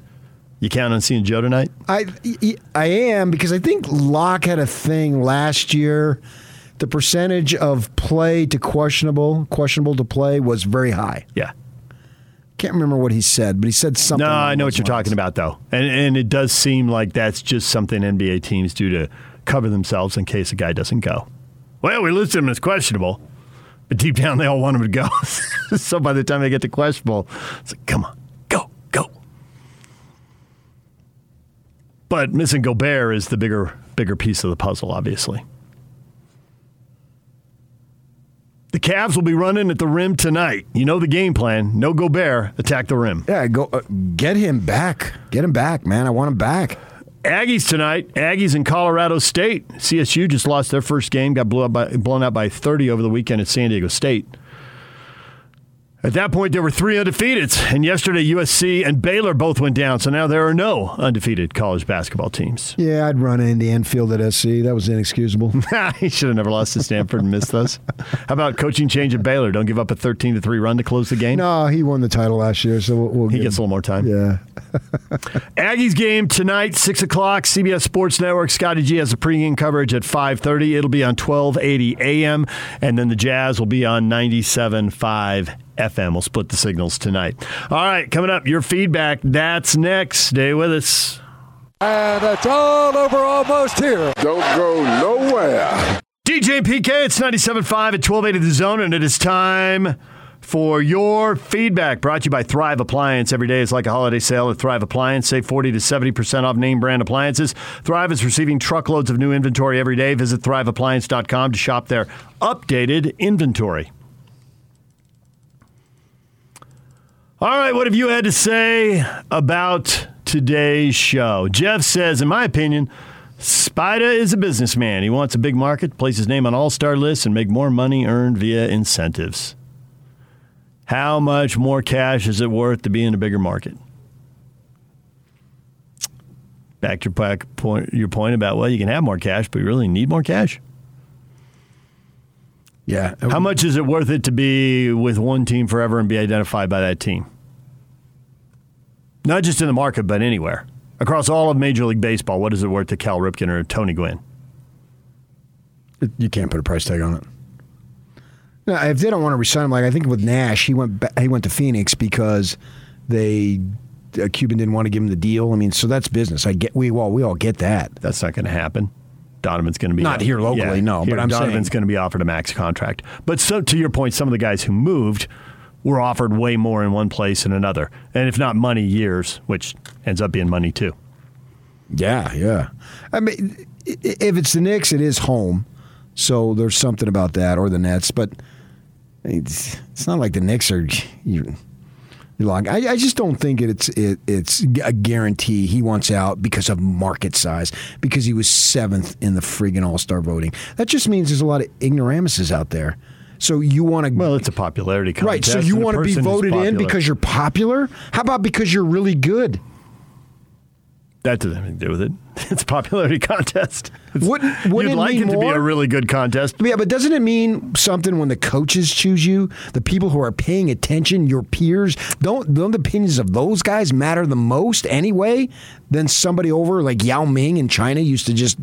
They would go crazy over there. Respect inside the industry would always be a good thing regardless of the industry. The people who do what you do, who know what you know, who pay attention with the level of detail that you pay attention with. I wouldn't know that. I don't get that. I think you would, because people who know radio think you're good at it. Oh.